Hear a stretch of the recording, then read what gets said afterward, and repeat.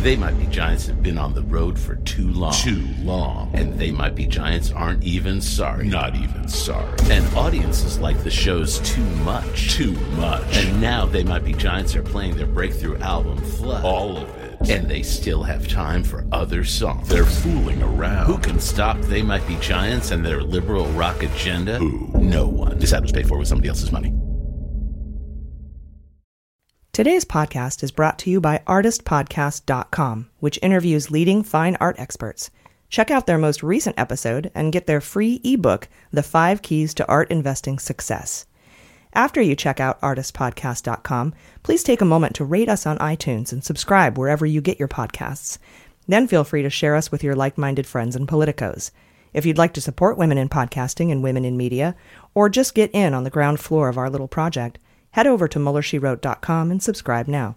For as little as $1 a month, you'll get access to the MSW Book Club, our entire archive of bonus episodes, ad-free content, our weekly newsletter, and all kinds of great thank you gifts. We can't express how grateful we are to be able to bring you all the pertinent news each week, so thank you for making all this possible. This podcast contains laughter.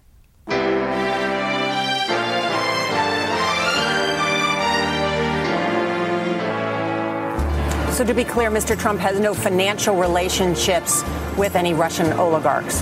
That's what he said. That's what I said. That's obviously what our position is. I'm not aware of any of those activities. I have been called a surrogate at a time or two in that campaign, and I did not have communications with the Russians.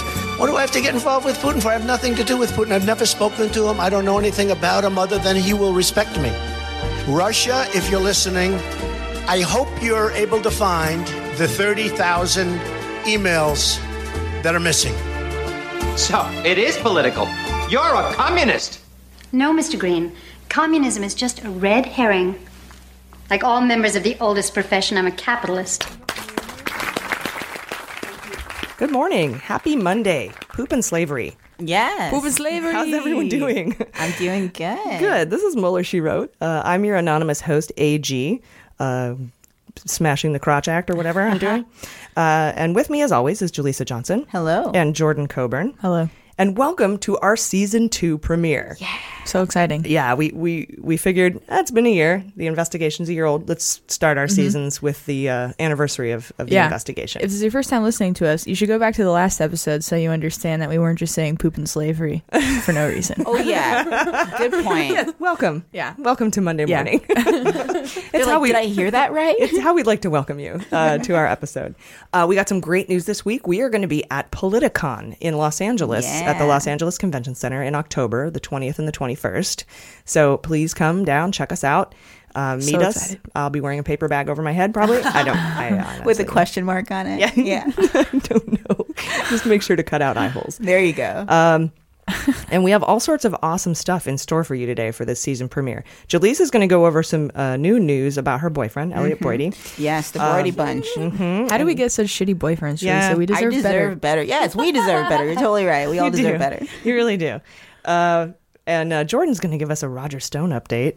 Not my boyfriend. Not your boyfriend. And I'm going to tell you about a recent court filing by Mueller. Also, we have some amazing guests calling in this week, including Rabia Chaudry. She's the woman who kicked off the Serial podcast, and she's the co-host of the 45th Pod. And so cool. Yes, and she's amazing. She's an attorney. She's a Pakistani American. I love her. She's incredible. Her book about Adnan Syed is incredible. If you like the Serial podcast, grab the audiobook. It's an extension, and it goes way deeper than the podcast does itself.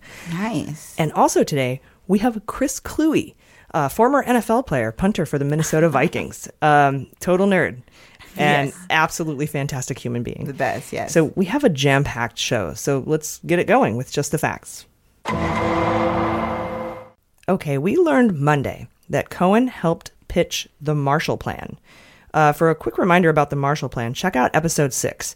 There's so much important information we've referred back to in episode 6 over and over again. And the Marshall Plan is basically this idea by Flynn and Copson.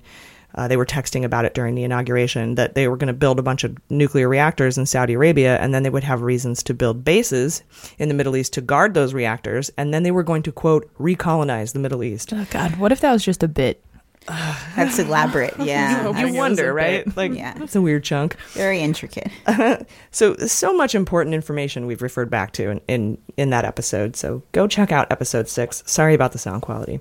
So in a story from the Wall Street Journal, Cohen helped a major donor to Trump's inauguration named Franklin Haney pitch a nuclear power investment to the Qatari Sovereign Wealth Fund at a meeting in April. Haney hired Cohen as a consultant, much like AT&T did and the Korean Aerospace and Columbus Nova and Novartis. For access to the president. Mm-hmm. And Cohen and Haney met with Al Thani. That's one of the Qatari dudes that at the Trump Tower meeting after the Rosneft deal that Avenatti leaked. They met at the Four Seasons in Miami. Oh. that's a big place for them. The Four Seasons. They have rewards members, I guess. Yeah. The Atomic Energy Act prohibits the Nuclear Regulatory Commission from issuing licenses to nuclear operators that are owned by foreign people or entities. So breaking the law. Big news on Monday. We learned that Nader and Broidy pitched $1 billion in business to Imbissa and Imbiza. That's the Saudi prince and the UAE prince. Two princes. That's a terrible song. Oh, my God. One of the worst. You probably like them. You're an unapologetic fan of Nickelback. So I am. Me And too. Creed. Yeah. So, Dude, I love Creed. Creed is amazing. All right. With arms wide open. But yeah, Two Princes I do not stand by. That song I'll skip every time. Yeah, I feel the same way about John Popper. It's like, I'm I don't good. know that one. There's always, we get to a point where I don't know anything. Eventually. Yeah, a long enough timeline, you know nothing. So Jaleesa is going to go over this treasure trove of emails that the Associated Press got a hold of later in the show about this Nader Broidy $1 billion hoo-ha. On Monday, Trump and Justice have decided to meet. I call them Justice now. It's the Department of Justice. John Kelly was to set up a meeting with Nunes, Gowdy, Chris Wray, Trump, Rosenstein, and the DNI director Coates. Interesting. And another DOJ guy named Ed O'Callahan. We've talked about him. He's the new Principal Associate Deputy Attorney General. It's a mouthful. PADAG. Ooh. PADAG. PADAG. People against goodness and normalcy. PAGAN. Pagan. Trump tweeted Sunday that he was going to formally demand that the investigators investigate themselves. Rosenstein immediately complied by referring the matter to Horowitz. He's the Department of Justice Inspector General. Yeah, he's the guy who did the scathing report on McCabe. Yeah, my boyfriend. Yeah, I have a cooler boyfriend. You really do. It's not you fair. really do. Well, it's because I get to pick. Okay, this is true. Trump has blocked the Democrats from this meeting. At first, he was basically politicizing the meeting. So that was interesting. We'll go over a little bit more about those meetings later on. Mueller got one step closer to flipping Cohen on Tuesday with his business partner, Evgeny Friedman, the taxi king of New York. Ooh. You're Abe Froman. That's right. I'm Abe Froman. The sausage king of Chicago. Yeah, that's me. Everyone Trump knows has a king nickname. There's the taxi king, the condo king, lots of kings. I think he has a king thing. On a chessboard, though, the king is the weakest piece. So, this taxi king. I never thought about that. Yeah, pawns. That's pretty meta. Pawns can even move 2 spaces on their first out. So it's like, you suck. If Trump's king, sorry. I was just going to say, who's our queen? Like Oprah? Like, we're... Yes, queen. That's all I know. Yeah. It's just yes, queen. I like how his wife is completely out of the question. Oh, yeah. As the answer to that. Yeah. Good old Flotus with the bad kidneys. Right. Yeah. Oh, no. She's okay. I was kind of hoping it was a cover-up because she was talking to Mueller, but it's probably not true. Oh, my goodness. That's just a tinfoil hat. Don't ignore me on that. That's not real conjecture. Yeah, it's a fun one. So this taxi king pleaded guilty to tax evasion and larceny, and he got a sweetheart deal. He went from 125 years in prison to no jail time, and went from $5 million owing in back taxes to $50,000. I want his Trump lawyer. change. Trump change instead of Trump change. That's funny. Actually, I said Trump change, but but that's funny. Oh, yeah. That was you. Trump change. Trump change is better. Yeah. Yeah. Oftentimes, what I hear is more interesting than what's actually said. But yeah, no, that is Trump change to him. But in order to get that kind of a deal, he has to have like the bomb proffer, right? Like he's got to be offering something amazing, right? Very juicy for prosecutors, either in New York State or the Southern District of New York, U.S. Attorney's Office, or both, or even Mueller. He's just got the goods, yeah. He's got something. We also learned Tuesday that Trump's lawyers are looking to narrow the scope of the Mueller interview. They want to limit or eliminate questions about Trump's conduct after he took office. So all the obstruction of justice. He doesn't want to. Yeah, I don't want to talk about about that. The lawyers also floated the idea of just having written answers, but Mueller's already turned them down on that. So I don't think Mueller will go for it. I think Mueller's line is a time limit with lawyers present to discuss obstruction and collusion, at least. I mean, those 4 areas that we've talked about several times. Can I just say, it is so satisfying to be at this point in time where people before were saying it was such a witch hunt and it was absolutely nothing, and now it's like national news. They're having confidential meetings. They're talking in detail and trying to make deals about how it's going to go down. It's like, fuck all of you guys. Yes. Seriously. But they still haven't moved on that. They still think it's a witch hunt. Oh, right. Well, because you have to. You can't turn back at that point. It's like, I may as well just stick to my guns. You're like Theon Greyjoy. You're like, I'm an asshole now. It's just the way that it is. Totally. I can't go back. There's a poll that 51% of Americans don't believe that Mueller's uncovered any crimes. 59. 59? Oh, no. I think it's 59. I don't know. I'll double check. But it's definitely the majority, It's way too much. Yeah. It is too much. It's better than what it could be, though, because that's how math works. There's probably a little margin of error. But they definitely need to listen to our podcast. Yes, all those people can be new patrons. Yeah, join us now. We only need 9,500 more. Yes. We can quit our day jobs. Oh, God. Save me. Provided I don't get fired, right? Provided there's not some investigation into me. Oh, my goodness. I hope not. Like I said, they asked for my employee records last year, and I flipped out. I was like, what? No. Uh-oh. And they didn't tell me what it was about. So Freedom of Information Act is a one-way street. You don't get to get the information on why they're asking. Right, You just have to give it over. It's tricky. Oh, yeah. Giuliani pivoted Tuesday from Trump is innocent to, so what if Trump colluded? There's nothing illegal about it. Oh, God. And he said the emails from Russia were like a gift. Oh. Okay, Rudy. I think Rudy is probably helping our cause. Oh, well, definitely. More than he realizes. Oh, for sure. Do you think he has dementia? They are he might pretty up in that age. I mean, if nothing else, delusional can be like any age. Maybe his tooth implants are affecting his brain. Oh, man. I feel so bad now. You're so cute. You're like, oh, poor fella. Yeah. Oh, anyway. So I think Rudy Giuliani's on our side. I don't know what's going on, but I'm rooting for him. Oh, yeah. Rudy.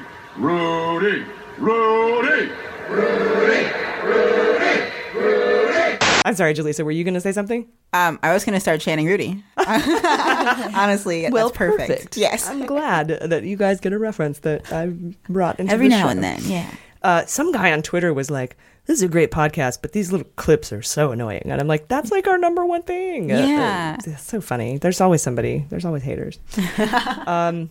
Mueller and lawyers from Concord Management filed jointly Tuesday for a continuance of the case of Concord Management's indictment. They're part of the 13 Russians indictment. When I said a bunch of Russians, that's them. They both filed for this continuance because of the sheer volume of evidence that has to be reviewed. And in the filing, they put some details about the amount of evidence just in this case. There is 1.5 to 2 terabytes of digital information. I couldn't fill a terabyte with every song I've ever listened to in my whole life. Yeah. Anyway, so there's all that digital information, as well as documents from, quote, hundreds of different facilities, most of which are in Russian, so they have to translate them all. Oh, jeez. So they've asked to move the date from May 22nd to August 28th. So to just review all that. That's fair. Yeah. It's a lot, yeah. To go forward with that indictment. Then Wednesday happened. What's going on with Wednesdays? Like, the most news comes out on Wednesday. Hump day. Yeah. Are you in my brain? I think so. We're like twins now. Mike. Yeah. Mike. Sisters from another mister. Hump day. Yeah. Definitely another mister. It has to be. So Trump got caught saying that he discredits and demeans the press on purpose so that when they write negative news about him, no one will believe it. Oh, yeah. That's according to a talk he had with Leslie Stahl behind the cameras. He's like a dumber Joseph Goebbels. Goebbels took took this approach, and as do most fascists and authoritarians. Yes. But they don't blab about it using fourth grade words, right? Trump so is true. like a toddler Goebbels. That's what I call him. A little baby dictator. Yeah, oh I'm my gonna goodness. call him that from now on. Yeah. Hashtag toddler Goebbels. If a smart Trump ever came along, like if Mueller could be Trump. Oh, don't say that. Dude. No, don't jinx it. That would be terrifying. Honestly, I'm afraid that, Trump is the beginning of a fascist America, not the end. I think he is the first. Yeah, all empires fall. Yeah. Yeah. They all do. For sure. But we have to insist that we're not an empire. And it's like, come on. You gotta be honest with yourselves a little bit just so you can fortify yourself appropriately. Yeah. Like, really? Like, my goddaughter goes, honestly. She's so funny. She Who looks throws at me. a cupcake? Yeah. Oh, it's Who throws a adorable. cupcake? She cocks her head to one side and she goes, honestly. And she's What is that from again, by the way? That Austin Powers? Oh, Austin that's right. we learned Wednesday that Kush got his security clearance back and that he spent 7 hours with Mueller's team in April. And I wish these stories didn't drop together because it made people think they were connected somehow. Oh. They are not. As far as the security clearance goes, the FBI doesn't decide. They gather all the information and hand it over. So they finally finished their report. It probably took so long because of all the money Kush has tied in foreign interests. Yeah. And The people that decide is that room of 17-year-olds, right? Yeah, no. Yeah, they basically, you hide a Smirnoff Ice, and if you find it, you get security clearance. Oh my gosh, that's great. That's it's called top secret icing. Very nice. But Trump has the final say, and it appears he's decided to grant Kush clearance anyhow. Oh, really? Now, it's entirely possible that the FBI cleared Kush and said he has no foreign issues and is not compromised at all, but that's not true at all. Yeah. I mean, he could have a wire. That's a thing, right? I don't know. I don't, yeah. Our listeners were kind of freaking out. There's some people posting in our group like, is anyone else freaking out about this? Why does it seem like he's letting Kushner off the hook right now? Right. What's happening? I'm wondering what this all means. It means something, right? Well, the second part of that story is that Kush sat down for a second interview with Mueller's team in April, right? That's the fact. Here's my theory. I think Kush is flipped. Oh. You don't take 7 hours to repeat the same bullshit answers you gave to Congress over and over, right?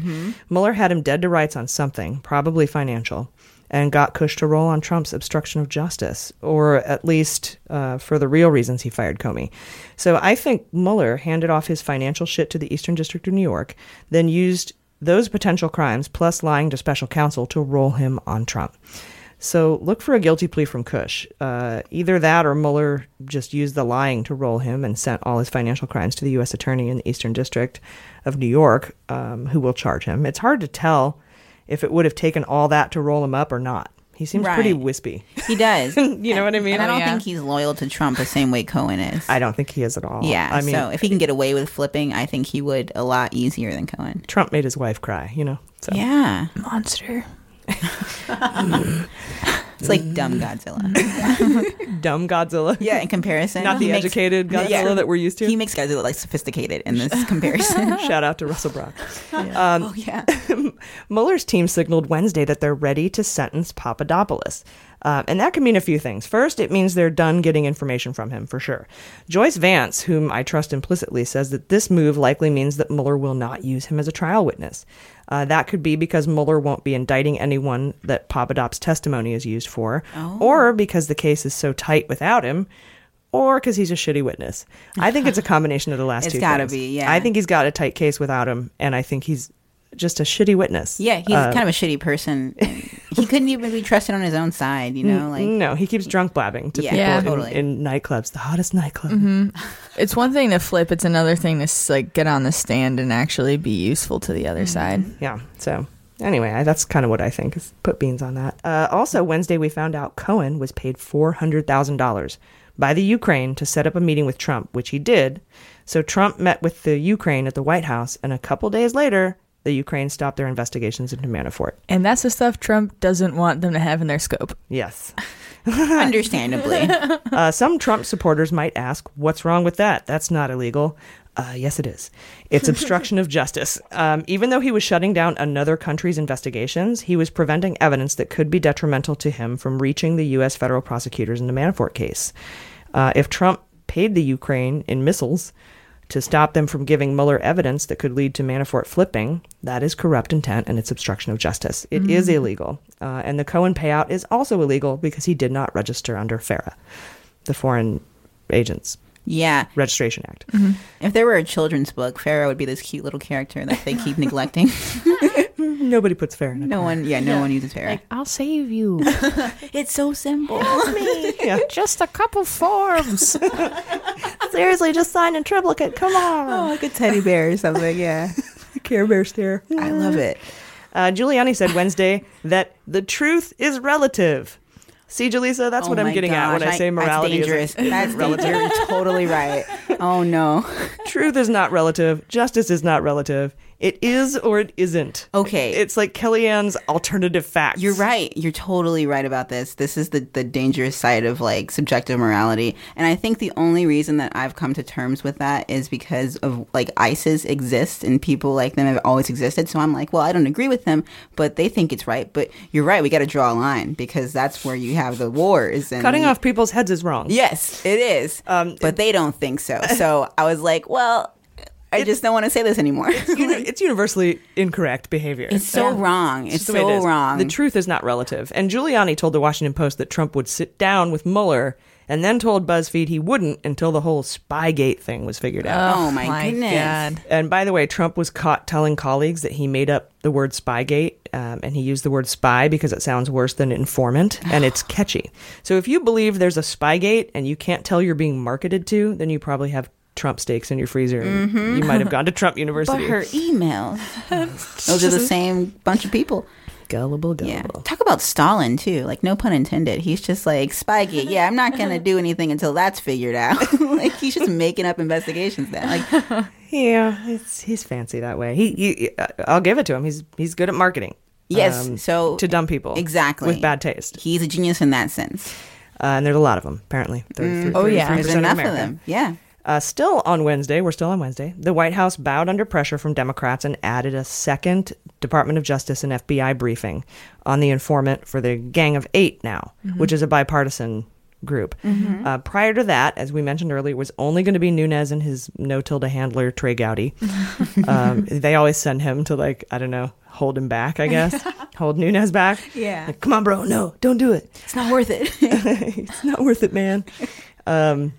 But yeah, so enough people were like, excuse me, that they added a second briefing for the Gang of Eight. Wow. And then right before I went to bed on Wednesday, I learned that the FBI had seized control of a Russian botnet where Fancy Bear lived.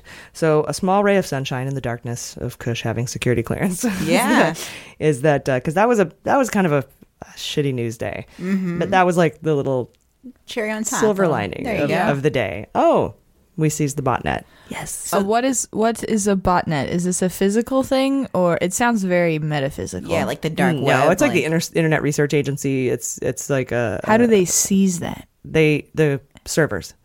They take them back. Yeah. They take them. Okay. And I don't know if they physically went and got them or they hacked them. So there was some physical thing that was seized. Yeah, or digitally seized. Right. Got it. Yeah. I'm not sure. They didn't give details on that. Thank you. I wasn't sure if you were referring to like a house or something. Yeah. I was like the botnet hotel. Gang of it's right next to the Four Seasons. Yeah. Nice. Although botnet would only suggest digital things. Yeah. It's a troll farm basically. I'm with you, Jordan. I don't know anything about this.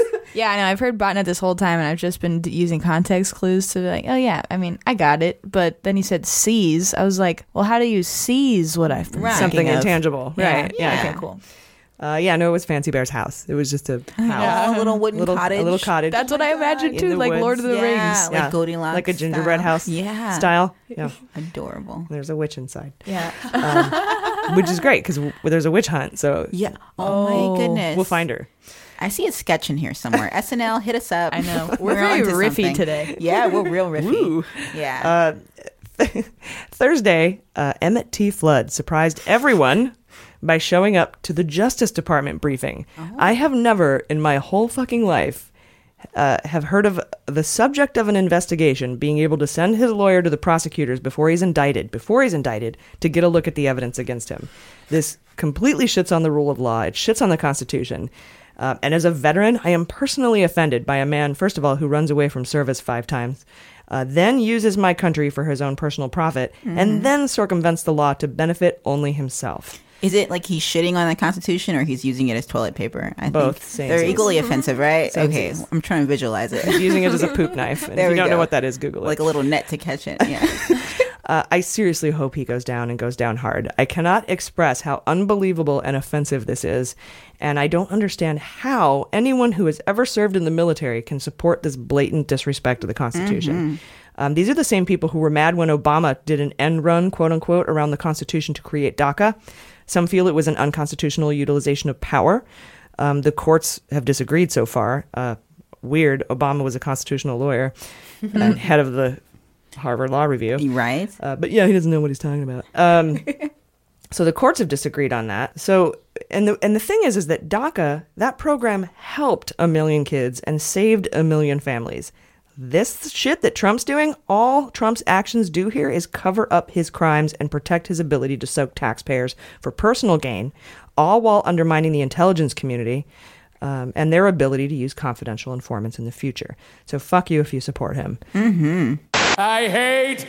And then, you guys, and then Sarah Sanders tells the press that John Kelly and Emmett T. Flood were only there to give a briefing on transparency, and then they plan to leave. But sources now say that those two only left when several people cried foul.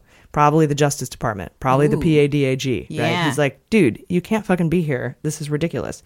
So Sarah Sanders lied to us again. What? Yeah, shocker. She came out without the smoky eye this week, and I have to say, she needs to go back to it. Yeah.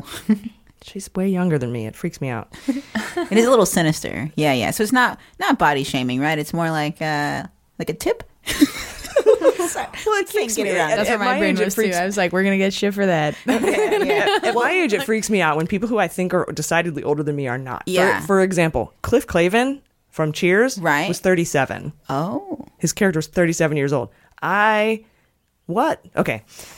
And I love that guy. I do. I stand by Michelle Wolf too. She started the smoky eye joke, and I'm just gonna follow her lead because she's brilliant. Yeah, it's funny. It's funny, and it's not the worst thing you could say about her, like body shaming wise. So yeah, we're not making monkey memes, right? Yeah, good point. If that's why Sarah stopped doing it, though, that's really sad. That makes me sad. Oh no, you're right. If it actually is, I didn't even. If she was hurt that. on the inside about her smoky eye, and then yeah, she didn't laugh at the joke. Man, it's tough. When I hate someone, it's like I become like them a little bit. Well, she came, and she came out this week saying that she was sad that people think she's a liar.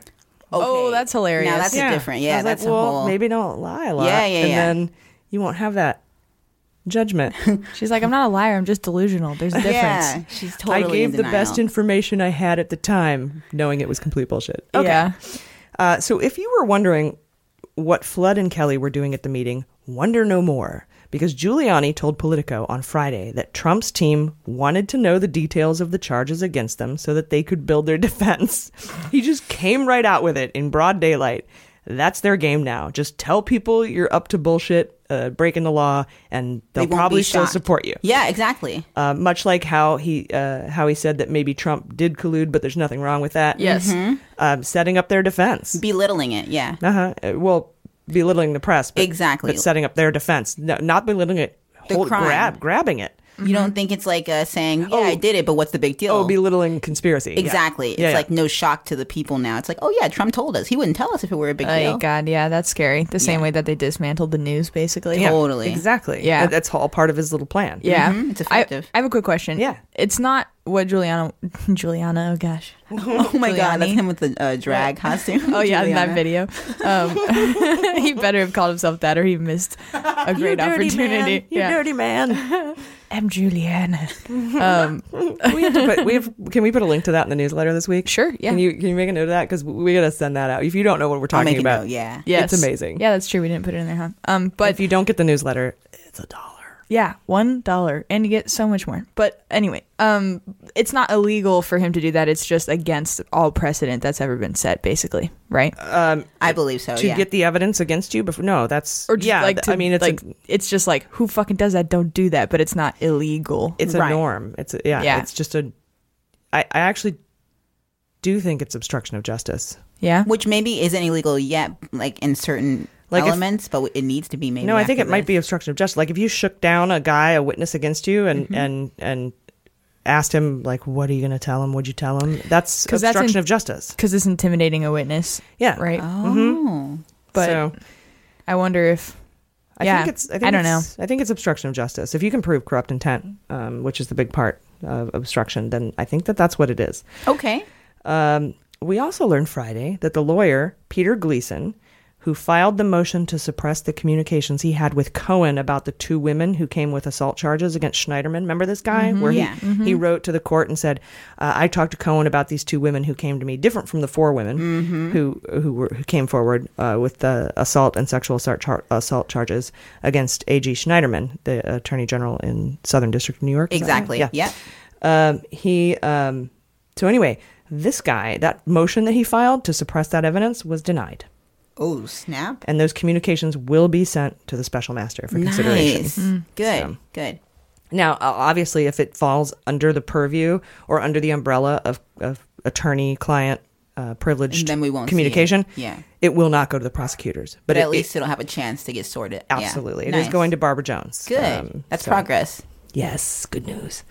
We also found out that Trump and Mueller had a date. They had a date. What? January 27th was their date. They had agreed to sit down and talk about the 16 topics in the 4 areas for 4 hours. The meeting was supposed to take place at Camp David.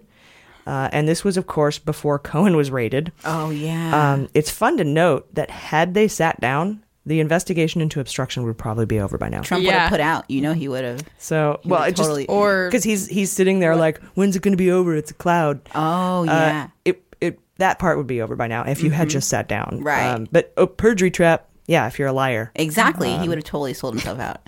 So, and then finally, you guys, we got some news that Spain handed over tapes of wiretapped phone conversations involving torsion. That's the Russian banker with ties to the NRA. Alexander. One of your boyfriends, Jordan. And those conversations...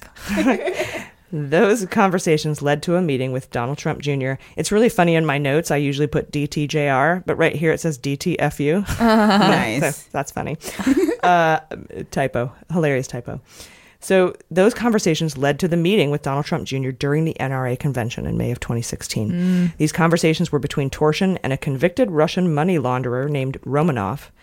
And in these calls, Romanov refers to torsion as, quote, El Padrino, which means the Godfather. Oh, that's right. Not king? Yeah. King, not for once. Sort of. It's like a king. Yeah. That's never good. Why don't you name them something much less threatening? Yeah. Have you seen The Godfather? The lead investigator said, quote, Mr. Trump's son should be concerned.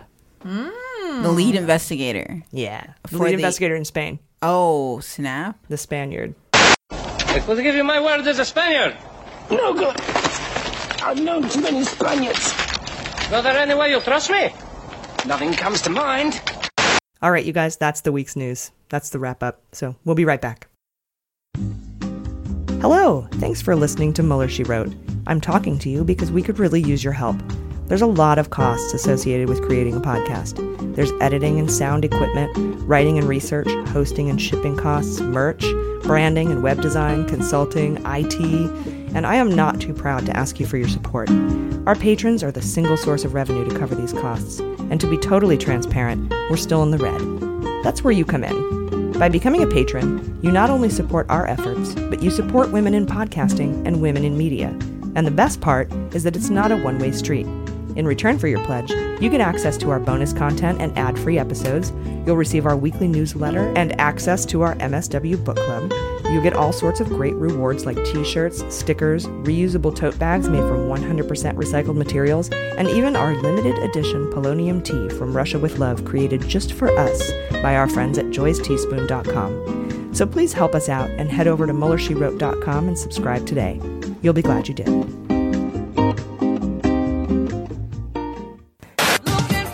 Hot notes. Okay, you guys, another insane week. I hope we can pull it all together for you. That's what we do. Jordan is going to talk about Roger Stone, but first, let's have Jaleesa give us an update on her special, special man. Elliot Broidy. He is a special man to all of us. So this article is called AP Investigation, a Trump fundraiser secret lobbying effort to win $1 billion in business deals. Billion. Yes, $1 billion. This is crazy. So it's a Broidy Bunch update. And as we've covered before, Broidy was working with 2 Arabian princes for over a year. And he thought he was finally about to seal that $1 billion deal. Now, the 2 crown princes Broidy became business affiliates with were from Saudi Arabia and the United Arab Emirates. And Imbissa and Imbiza. Exactly.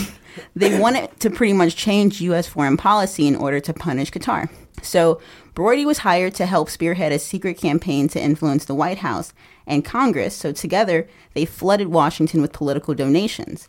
And Broidy and his business partner, George Nader, told the Crown Princes that he and Broidy could work as a back channel to the White House for them. And he said they had access directly to the president. Yep. So in December 2017, Broidy was preparing to be rewarded for all his hard work.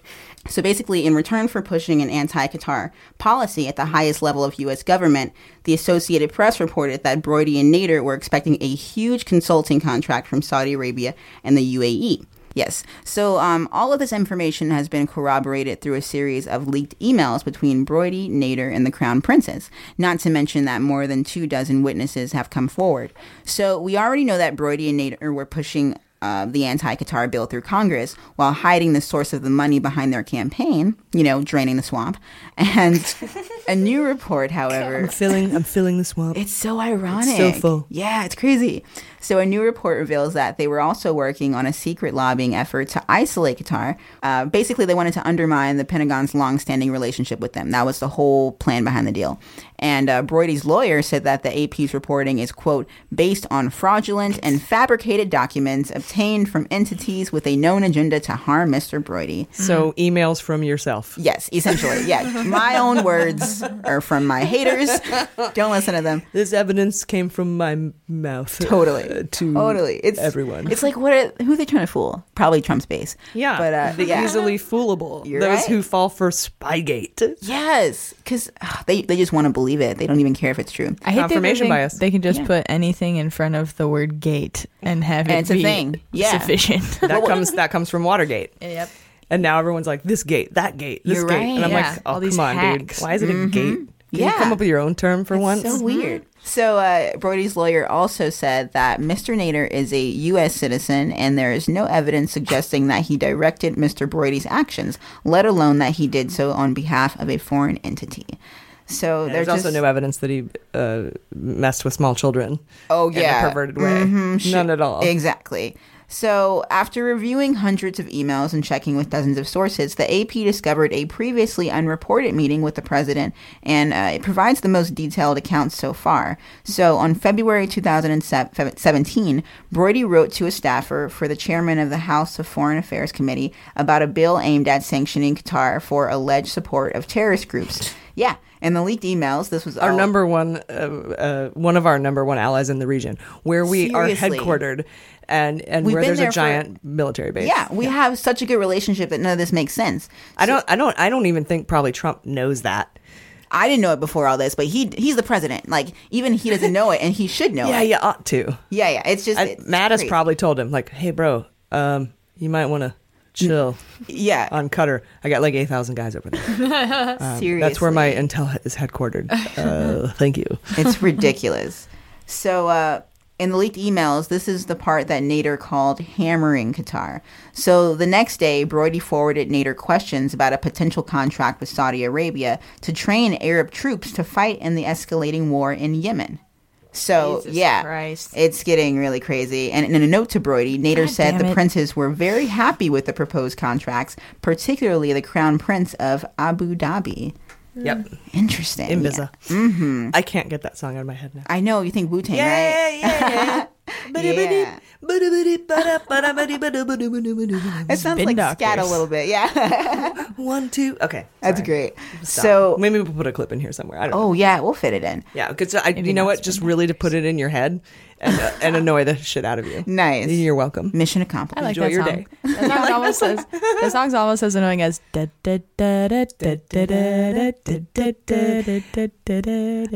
am sitting in the cafe. It is very, very early. Oh my God, I love that. Good old Suzanne Vega. That's good. You guys actually had that pretty good. Well, we've been working on our singing. Yeah. Okay. I gotta admit, I haven't been practicing, guys. I'm so sorry. Jaleesa. I know. We've been meeting separately. Dang it. Yeah, you gotta put me in the memo. Is Brody fucked? Oh, he is fucked. You guys all changed. Yeah. Weird. Practice. I need to practice. Okay. We'll get there. We'll get there later in the show. Definitely. We'll have another chance. That's a special shout out to the people that think that bit is annoying. Oh yes, just Are there for you. people who hate that? I'm sure. Twitter has everything. There's haters for everything. Yeah, that's true. Yeah. But then someone said that he says it, or he lets his daughter listen to it. Yeah. that's 3-year-olds like, fuck. Oh, that's kind of cute. So cute. It's like that Meet the Parents. Asshole. Yeah. I would have a similar parenting technique for sure. Yeah. Oh, I would be a totally neglectful person. It would be bad. You're welcome for not breeding, America. Oh, yes. That's for you. I did that for Thank you, I AG. did that for the world. And you're welcome. So just getting back to Brody, I know he's less fun. Sorry. No, don't apologize to me. I love Womp womp. it. So basically, their focus was on the lobbying campaign. According to a March 2017 document, they proposed a budget upward to $12 million to expose and penalize Qatar and get the U.S. to pressure it to aid in coercive action against Iran. The gist of their plan. It's Iran. I am so sorry. Iran. No, it's. I don't know. I've heard so many different. Yeah, I'll go with nuclear. So the gist of their plan was to show evidence that Qatar was too close to Iran and supported Islamist groups, including the Muslim Brotherhood. Ideally, Brody and Nader would work to persuade. It sounds so friendly. The Brotherhood, Muslim Brotherhood, yeah. right? It sounds like a friendly. That's the good one, right? Like a PTA. You know? Yeah. We have bake sales. Yeah, I like that. Not so friendly. Yeah, they have kind of some of them, right? I don't know. The Muslim Brotherhood sounds like an umbrella term for Muslims in general. There's good people on both sides. Oh, yeah. Definitely. In this case, yeah, definitely. Or as Trump says, I think everyone is to blame. There you go. There's enough blame to go around. Everyone except me. I'm fantastic.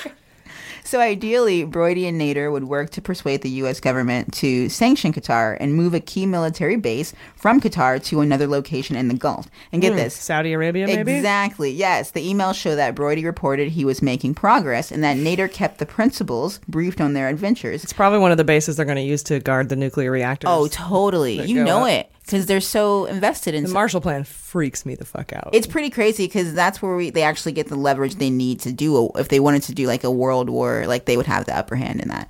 So, yeah, on that note, Brody boasted that he'd gotten the chairman of the House Foreign Affairs Committee, Ed Royce, to back an anti-Qatar bill. And at the end of March, Nader wrote that he'd had a terrific meeting with a Saudi crown prince. It's terrific. Yes. Mohammed bin Salman. Mbissa. Yes. And that the prospects for the billion-dollar contracts were good.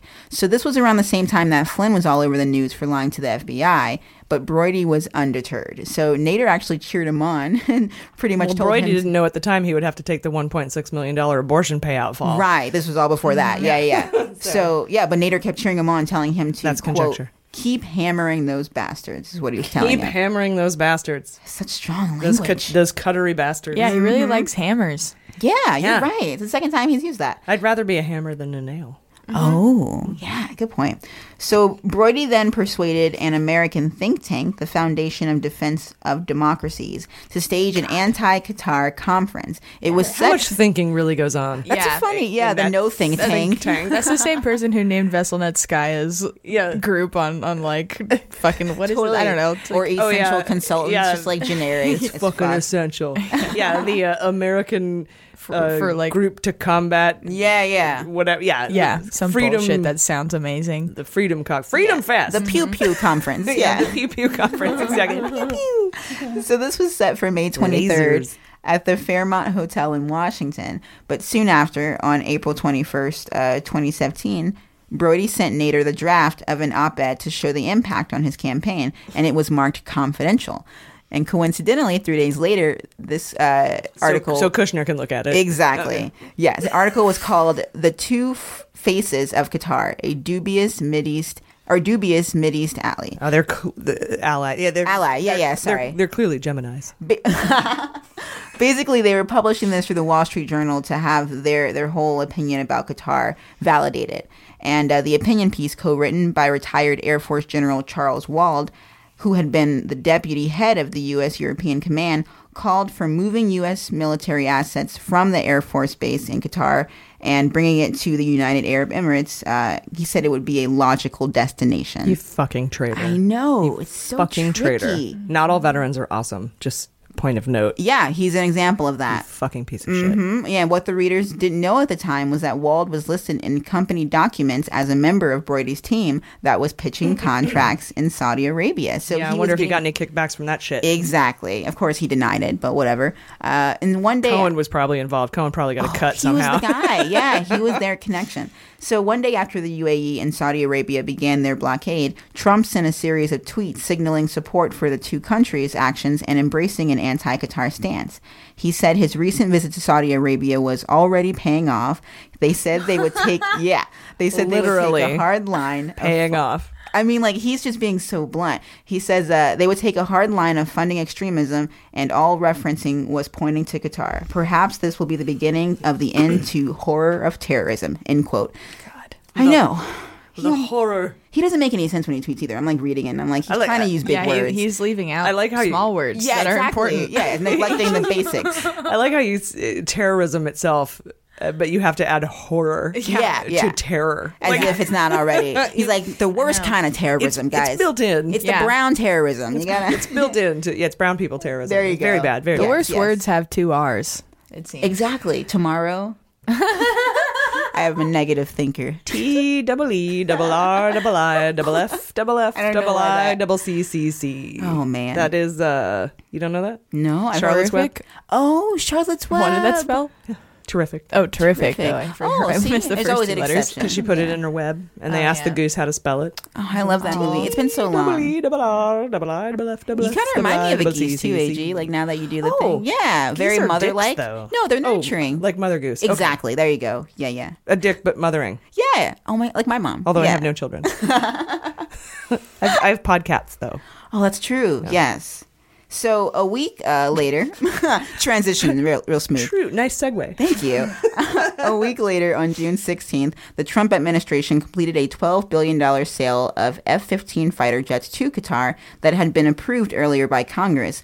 The move was at odds with the president's rhetoric on Qatar, but it paled in comparison with the $110 billion in arms deal with the Saudi Arabia with Saudi Arabia that Trump had previously announced.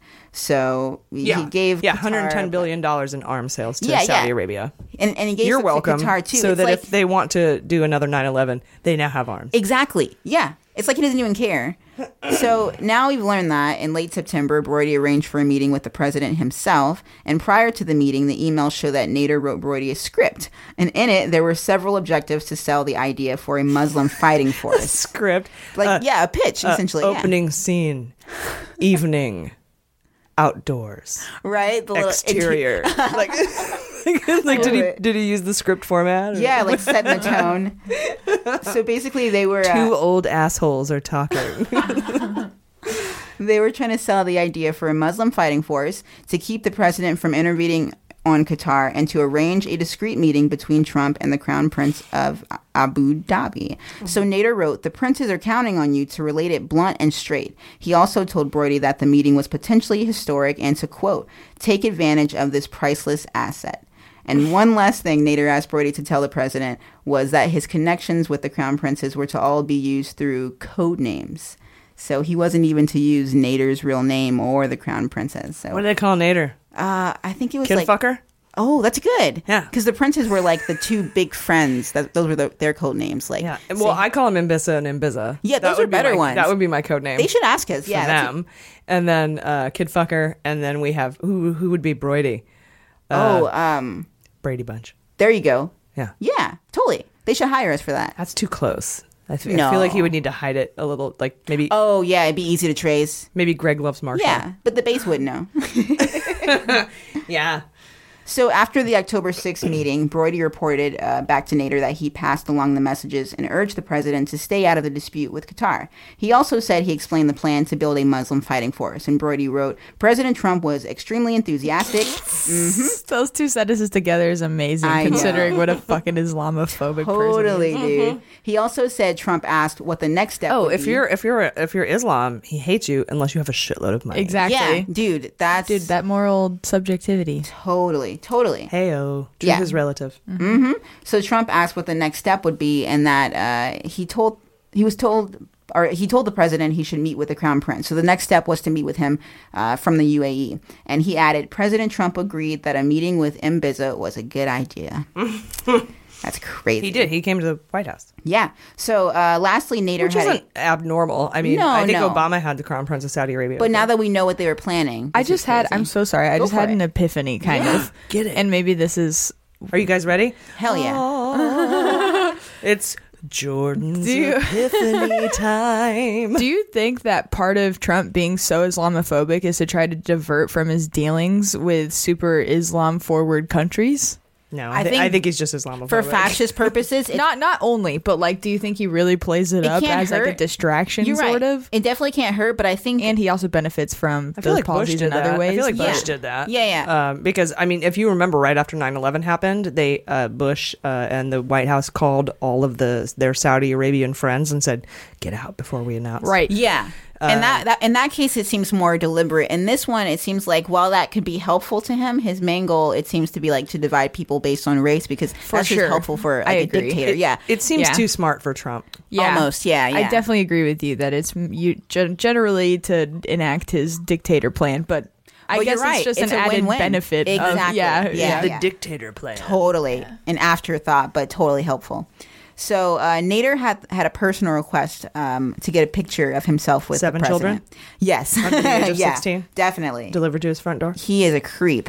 So he wanted a picture of himself with Trump, another creep. And he got it, too. He got it because, so he was denied one before, probably because he's a convicted, or not convicted child predator, right? He is convicted? Yes. Oh, my goodness. Yes, this is insane. he is. So on November 30th, Brody gave $189,000 to the RNC, more than he had ever given to the RNC. That's a weird number. Over 2 decades. 189,000. Yeah, that's a weird. Pretty weird. And soon after, keeping it under 200,000, but not 199.99. Right. They always do these like really interesting numbers. Yeah. So as a little bit or soon after the money was sent, a picture with Trump and Nader come out, and it's one of them grinning in front of the American flag. And here's my question: how all these donations from foreign entities like Mbiza, Russia, Vexelberg, and everything, all these donations to campaigns, are they made through PACs? Because we know that the maximum you can donate as an individual $5,400, right? $5,400 is a couple, $2,600 is a something. Okay, it's 26 and 54. Got it. Or 52. I don't know. It's something like that. It's not $100,000 exactly. I guess they're making those donations through PACs. Yeah. Or they're like, if I'm 100 times the person you are, oh my goodness, am I allowed? That's funny. Every inch I am over 5'5", I get an extra $10,000. Nice. Thank you for being tall. So Brody actually met Trump again on December 2nd, and he reported back to Nader, that he told Trump the crown princes were most favorably impressed by his leadership. He also offered the crown princes help in the Middle East peace plan being developed by Jared Kushner, but he did not tell Trump that his partner, Nader, had complete contempt for the plan. So he didn't like... Nader had contempt for what plan? For the plan to have, basically, Kushner involved. So he didn't want... He doesn't like Okay, Jared. so he's pro-Mbiza and right. anti-Qatar, but also anti-Kushner. Exactly, yeah. So he just has contempt mainly for the president's son-in-law. If you're too shady for Nader... You're pretty shady then. So get this. Nader called Kushner. I'm not gonna deal with that guy. That guy's messed up, man. That guy's a wrongdoing guy. Seriously, it's not a good look. Nader called Kushner a clown prince and said nobody would even waste a cup of coffee on him if it wasn't for who he's married to. Oh, shit. Yeah. Wait, that's fucked up on many levels. Oh, definitely. There's like 17 levels at work there. Yeah. Mm-hmm. Whoa. Yes. Yeah. The fact that, if Nader doesn't like you, you got issues. Like, what's going on? Is it because he's just not intelligent or something? Like, why? He's the clown prince, and he wouldn't be who he was if he didn't marry who he married. That's pretty much what it boils down to. Yeah, it sums it up, doesn't it? Yeah. And he's also Jewish. And Nader is a backing Saudi Arabia and UAE. You're right. And so there's probably a little anti-Semitism there. Mm-hmm. Jesus. Totally. That is conjecture. Hey. But I'm right. Yeah, totally. So just wrapping it up, according to a leaked email, days after Brody's meeting with Trump, the UAE awarded Brody the intelligence contract the partners had been seeking for up to $600 million over 5 years. And in January, Brody was preparing for a third meeting with Trump at Mar-a-Lago during celebrations of the president's first year in office. But then a sinkhole opened up. Oh, yeah. Nice. Very nicely timed. Nader was supposed to join them, actually, but the initial payment for the intelligence contract was late. And so he delayed his trip to the U.S. for a day just to make sure it was wired. Oh, that's hilarious. Yeah, and on January 17th, Brody reported that the first money or the first installment was received, $36 million.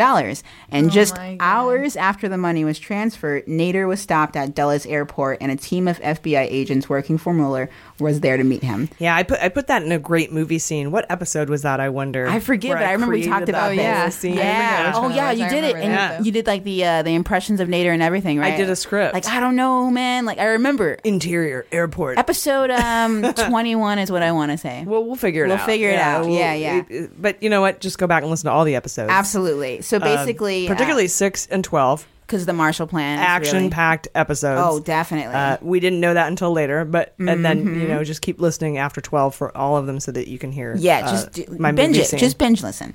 So basically, Nader was relieved of all his electronic devices, and he later relieved. Agreed. Yeah, like here, I don't want these things anyways. Yeah, thank you, Mueller. And later he agreed to cooperate. So Brody denies reports from Nader, or denies anything that Nader's saying now, or the leaked emails, basically stating that he said, "I believe the evidence is clear that a nation state is waging a sophisticated disinformation campaign against me in order to silence me, including hacking emails, forging documents, and engaging in espionage and numerous other illegal activities." Qatar responded that it was Brody who actually engaged in a propaganda campaign. So they're just going this, he said, she said, back and forth. But just a reminder, neither Brody nor Nader registered with the U.S. under the FARA Act, the law that requires people to register even if they're not getting paid, let alone $600 million, but merely directed by foreign interests with political campaigns. So violating that law carries a maximum of $10,000 in a fine or up to 5 years in prison, which is probably what they're looking at. But at least Nader, if he's cooperating, I wonder. Well, Nader has been given partial immunity. Oh, that's right. And I don't know if it's on the kid fucking or if it's on that. Exactly. But he's been given partial immunity. And no one else in this entire investigation has been given any immunity whatsoever. Oh, They've all pled down pleaded down to lesser charges. So the fact that he has been given partial immunity is huge. Right. And this is just what we know. Mueller obviously knows more. But yeah, this is the latest update. We know that Trump met with Brody and Trump was very enthusiastic about the plan. There's evidence, and Nader's cooperating. No, he gets easily enthusiastic about things. Oh, totally. All right, thank you, Julissa, so much. That's great reporting. It's been so satisfying to hear you covering him from just the infancy of corruption. Yeah, every week there's something new. Yeah. In fact, we should put together a minisode of your cover of your hot notes and your hot notes. That would be cool. All back to back. I'm gonna just our boyfriends. Yeah. We can cut. Well, we actually have to name it for but the real fans will know engine optimization. But the sentiment is there. The parentheses. Julissa's boyfriend. Mm-hmm. Yeah. I love it. Yeah, I think that'd be fun. Yeah, that would be fun. Because he's obviously a really big player. So. Yeah, and we should do T-shirts too. And we can do a. Oh God, please stop with the T-shirts. I have Julissa and Jordan's boyfriend logos. I think that'd be great. I'm Julissa's boyfriend. Yeah, I'm anyone Jordan's can wear it. boyfriend. Yeah, even a chick. I'm cool with that. Like Disneyland T-shirts. I'm on Mueller She Wrote's team. Yeah, exactly. There you go. I was stupid. With your whipped boyfriend. That would be fantastic. Yes, high note minisodes. Yes, hot for you guys, and then maybe you could do where you find topics that we cover from episode to episode, like the NRA. Mm-hmm. We could put together an NRA Absolutely thing. I think that would be really fun. Yeah. Good idea. Yeah, that could be great. Fun is a weird word for that. Yeah. Because It's our kind of fun. democracy Fun is and under a attack. exactly. I The don't sad mean fun. to. I don't mean to say that any of this is actually fun. No, but even when Watergate was happening, like Slow Burn said, people were energized by it. They were moved for patriotic purposes. So Yes. it's fun because it's like bringing the country together, but under the worst circumstances. It's fun in that way, and it's also fun in that I'm nerding out on it. But, Exactly. But it is sad. But I'm sitting here waiting for our Justice Department and the rule of law to win the day. Yes. And that's kind of what, that's my Pornhub. Oh, yeah. So, I feel you. Jordan. Yes. Tell us about your boyfriend. Yes. So Roger Stone. Some news came out this week. The Wall Street Journal broke on Thursday that former Trump campaign advisor Roger Stone privately sought damaging information on Hillary Clinton from WikiLeaks founder Julian Assange during the 2016 presidential campaign. Oh, Assange. This was according to emails that were examined by the Wall Street Journal. And this is significant for a few reasons. This contradicts testimony from Roger Stone to the House Intelligence Committee in September. In September, he had said... And they've shut down their investigation, by the way, because they think it's over. Right. Nunez was like, oh, we're done. Yeah. That's totally fine. Yeah. To which Schiff replied, yeah, you'll rue the day. You'll rue the day. And not to mention, since then, all this Cambridge Analytica shit has come out, and all the Roger Stone shit has come out, and meanwhile, the GOP House is like, no, we rightfully shut that down. We just we don't care about the phone call 11 minutes to a block number that happened with Donald Trump Jr. It's not important. Yeah. God, I have no patience for idiots ruling my fucking life anymore. By the way, I have to tell you, right now, Jordan is reading from a notepad where she wrote with her hand. Yes. These I notes. love it. Because we're all laptopped up, right? Digital. And she's like, I'm old school, I'm a motherfucker. Obama's analog too. He likes to write his things out. She's wearing a Cure shirt. Oh. So everything she's doing right now is very 1986. I dig it. She has Doc Martens on. She's wearing my high school uniform. No way. Basically. With the notepad and all. Yeah, and reading from handwritten. Is it like looking in the like a time machine? Like she's got a man bun, though she's a woman. Though she's a woman. That's absolutely fantastic. That's great. I love this whole Thank look. you. Please continue. Thank you for the imagery. I appreciate that. We have to describe ourselves. Yeah, set the it's scene to our listeners. Yes, we have to set the scene. Exactly. I love it. So back in Segue. Yeah. So the reason why this is such big news basically is because it's contradicting testimony that he previously gave. In September, Stone had said that he was merely requesting confirmation from an acquaintance that Assange had information about Clinton, period. And he was not looking for anything to be dug up specifically at his request, essentially. It has now come out that in an email sent on September 18th, 2016, Stone urged said acquaintance who knew Assange for emails that related specifically to Clinton's role in allegedly disrupting a Libyan peace deal in 2011 while she was Secretary of State. It's important to note that Stone had no formal role in Trump's campaign at this time. The email that's referenced here, it gets super specific. He asks Assange for any state or Hillary emails from August 10th to August 30th, particularly August 20th, 2011. So what's that guy's name again? The middleman? Yeah, his name's Credico. Yeah, Credico. So, yeah. So, thank you. That sounds better than Credico. I don't know. I like the emphasis on the dick. Yeah. I do. That's how I would have pronounced I'm it. just drawn to it. So that's how he probably wants it. Oh, yeah, seriously. But yes, perfect. You asked you that. You can't buy a big truck. You name yourself Credico. Mm-hmm, for sure. And hang some metal balls on the back of it. Yeah. So you have truck nuts, Credico. Just own up. So who's this acquaintance, you ask? His name is Randy Credico, and he's a New York radio personality who'd interviewed Assange a few weeks prior Credico is known to support Assange's whistleblowing efforts. That's just kind of well known. Credico's response to Stone's initial request was that if those emails existed, they would have been published on WikiLeaks' website already. But Stone keeps pushing, and he says, how do you know that they don't have more than what they've already released?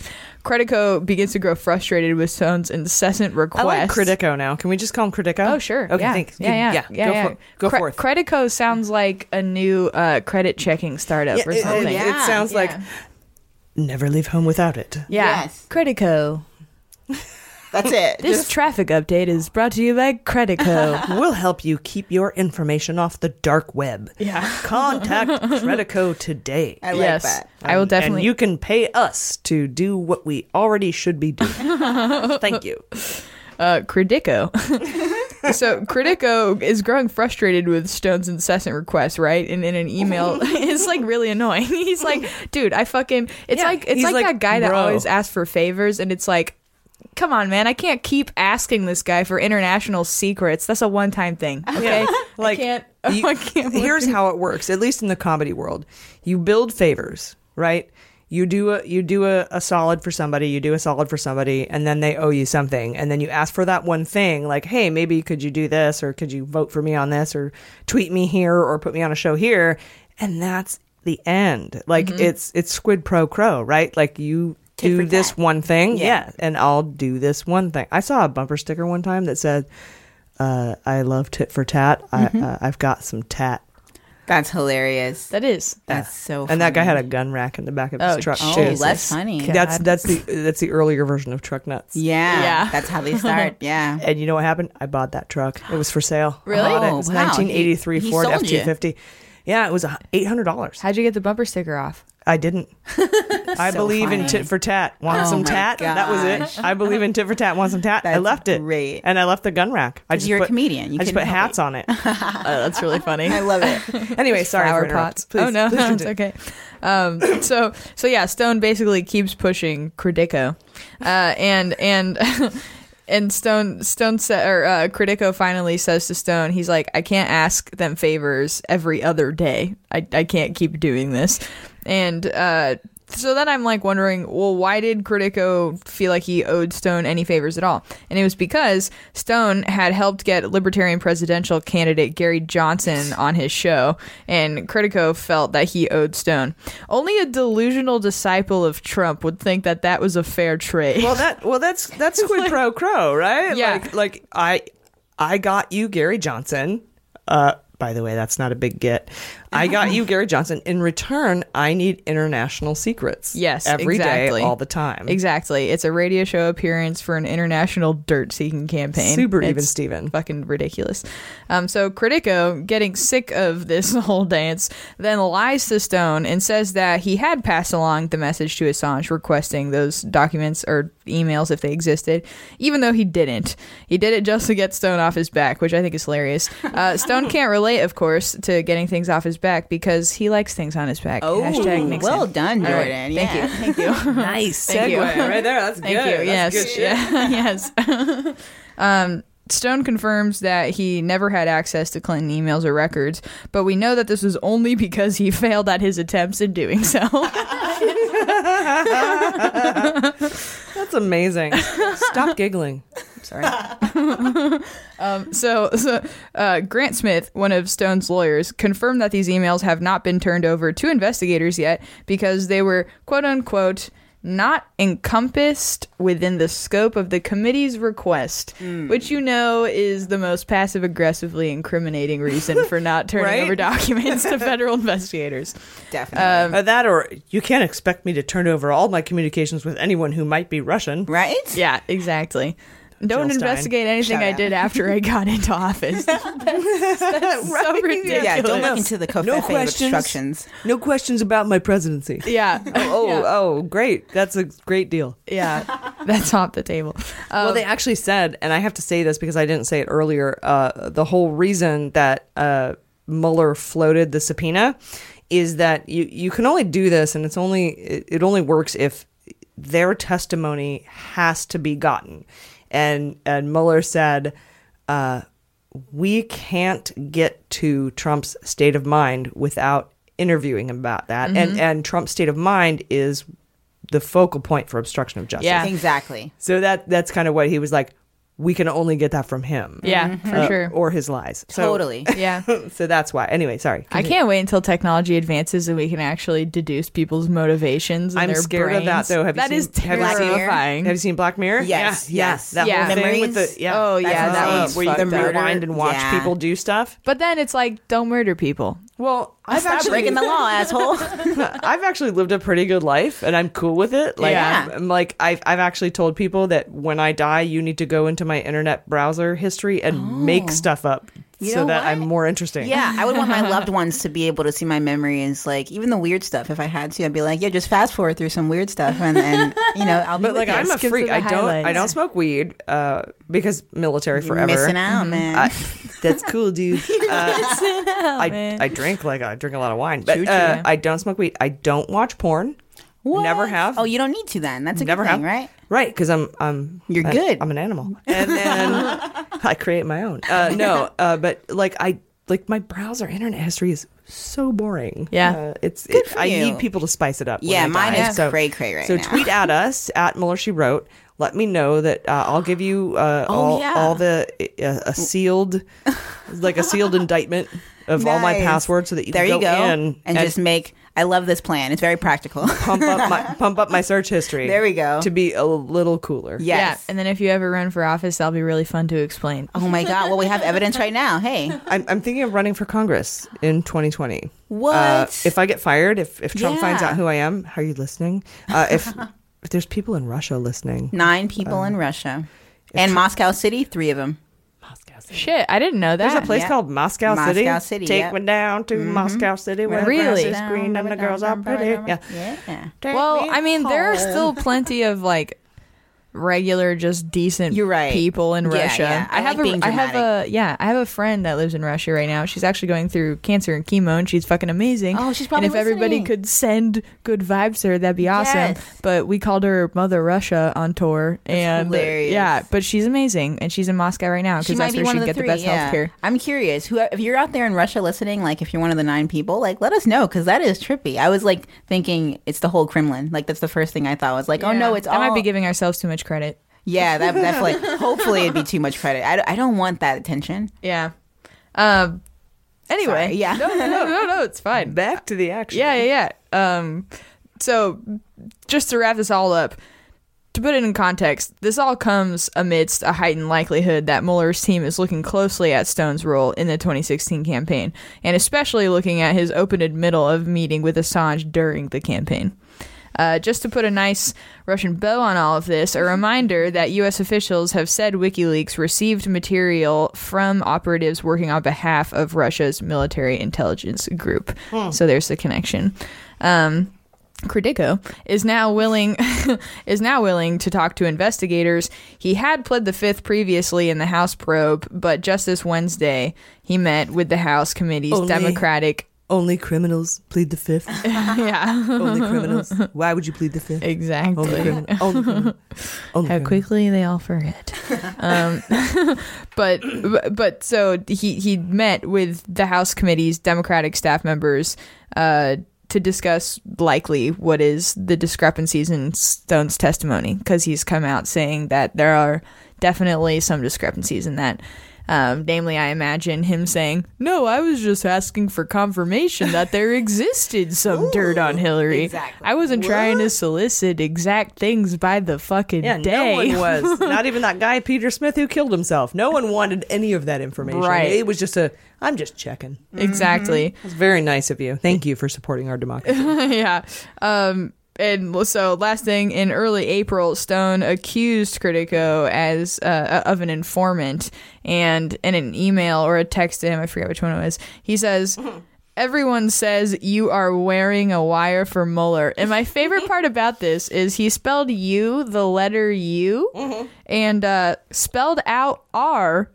A-R-E. So he opted for the full spelling. Yeah, U-R. Yeah. And then for Mueller, he opted out of using the number, which was very available and spelled out for. That's amazing. Interesting. Yeah. He's a guy that just uses U exclusively. He's trying to gleam the cube, right? He's like trying to be rad. To use my old expression. You are. He's like, you, but I spell everything else out. Yeah. Like, when I text and when I tweet, I use full punctuation and everything. Like, I don't, Yeah, I'm like overly proper sometimes just to, I don't know, be sure, I guess.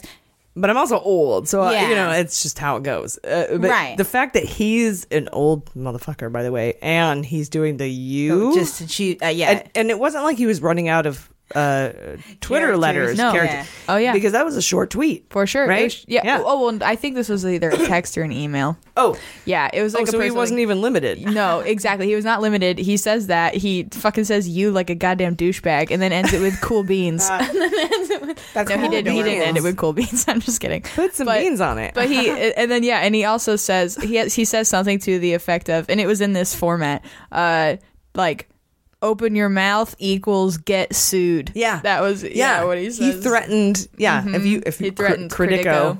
Yeah, open your mouth, get sued. That's crazy. It's like talk shit, get hit. Sounds like a Saul Goodman advertisement. Yeah, except the white version. Definitely.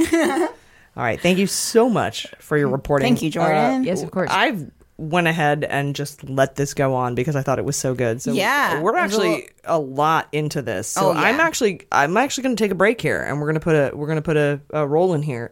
Because I think we need to take a break and then come back. And when we come back, we are going to have our interviews with Chris Kluwe and Rabia Chaudry. So please stick with us. Nice. Greetings, Mueller junkies. This is AG from Mueller, She Wrote. I wanted to remind you guys to book your summer holiday in San Diego for the week of the 4th of July, because on July 3rd, we're hosting Mueller, She Wrote live at the Comedy Store in La Jolla. Patrons will get a discount code for both regular and VIP tickets, and the VIP tickets get you access to our exclusive post-show meet and greet cocktail mixer, where you can meet and hang out with Jordan, Jaleesa, our past guests and business partners, and of course, yours truly. Patrons not only get discounts to our live events, but you get membership in the MSW Book Club, access to our entire archive of bonus episodes, a weekly newsletter created by Jordan that includes all the week's articles and my personal research notes, and an array of great gifts, including free VIP tickets, t-shirts, laptop stickers, limited edition loose-leaf Earl Grey polonium tea from our friends at joysteaspoon.com, access to our closed Facebook group, and of course our Sexy Justice calendar, which is out this month. So head over to MuellerSheWrote.com today and click subscribe to become a patron. And then head over to thecomedystore.com/La Jolla. There's a hyphen between La and Hoya for your MSW Live Q&A panel meet and greet tickets. You'll be glad you did. All right, thank you guys so much. This is just, sorry, it's been a jam-packed episode, and I needed to take a break. It's the premiere, yeah. This is season 2. What? Season 2? Yeah. Weird. Everyone was worried when I put that out. Like, are you taking a break? And I was like, no. I'm not John Oliver. As much as I love him, he disappears on us. He goes away. It makes me sad. And Rachel gets like poison ivy. What's up with that? Come on. And what's funny is when he comes back, we're like, oh, we missed you so hard. Yeah. Maybe we should go away for a minute. No, we're not going to go away. I'll wait until people don't want to listen to us anymore, and then we'll take a break. That's not going to happen. There's no rest for the wicked. By the way. Nice. And actually, I found out the wicked get a lot less sleep. There's an actual study. Oh. I anyway, would believe it. I would totally weird. believe it. Interesting. So first, I wanted to share with you all a phone call I had with Rabia Chaudry this week. Rabia is a Pakistani-American lawyer, a New York Times best-selling author, and the host of the 45th podcast. She wrote the book on Adnan Syed.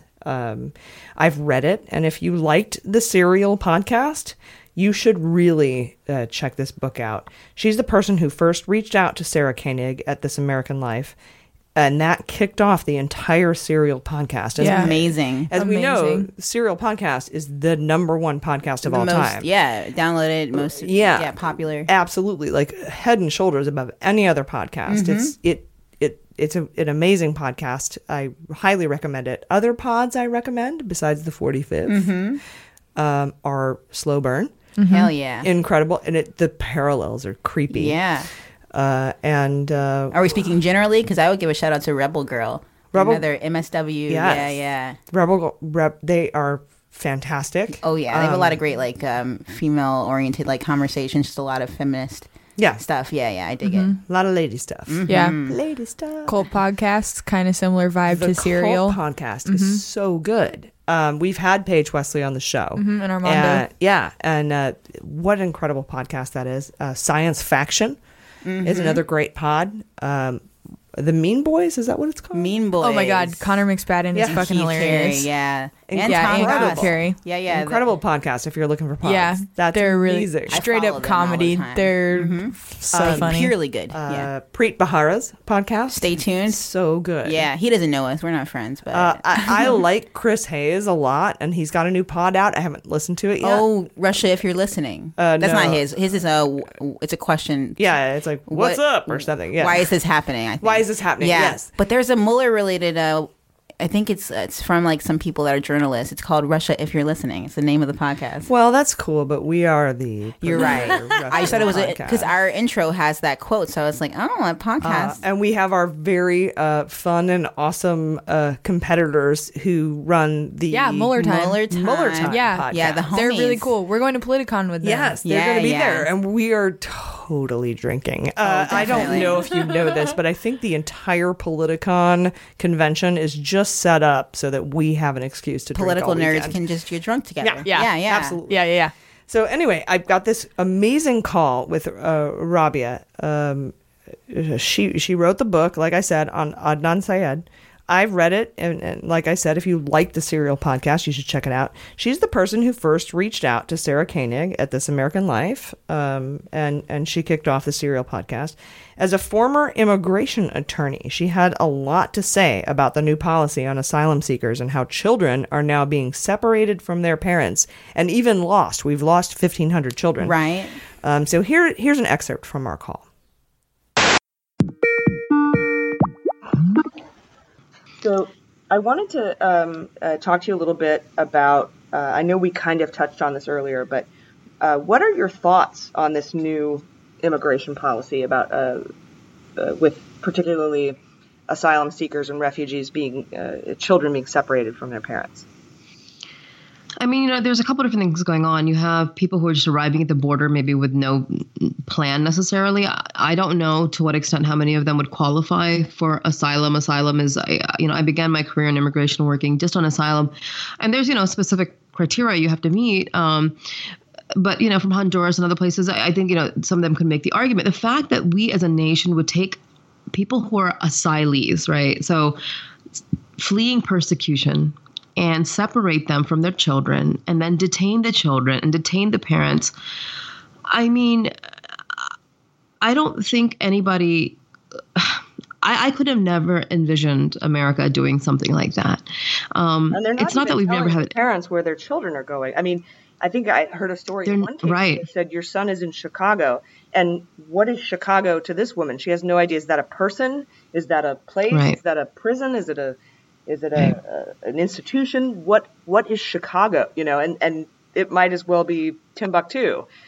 Right. For her. They're not telling them, and they're also apparently not keeping track. I mean, the reports are, been coming out for the last couple of months that close to 1,500 children are missing, children who are detained by Homeland Security, and they literally don't have any idea where they are. They just don't know. They say some have been released to trafficker or something. Like when they've been calling to follow up to find out, okay, are they still with whatever the foster families, wherever they place them? They can't find them.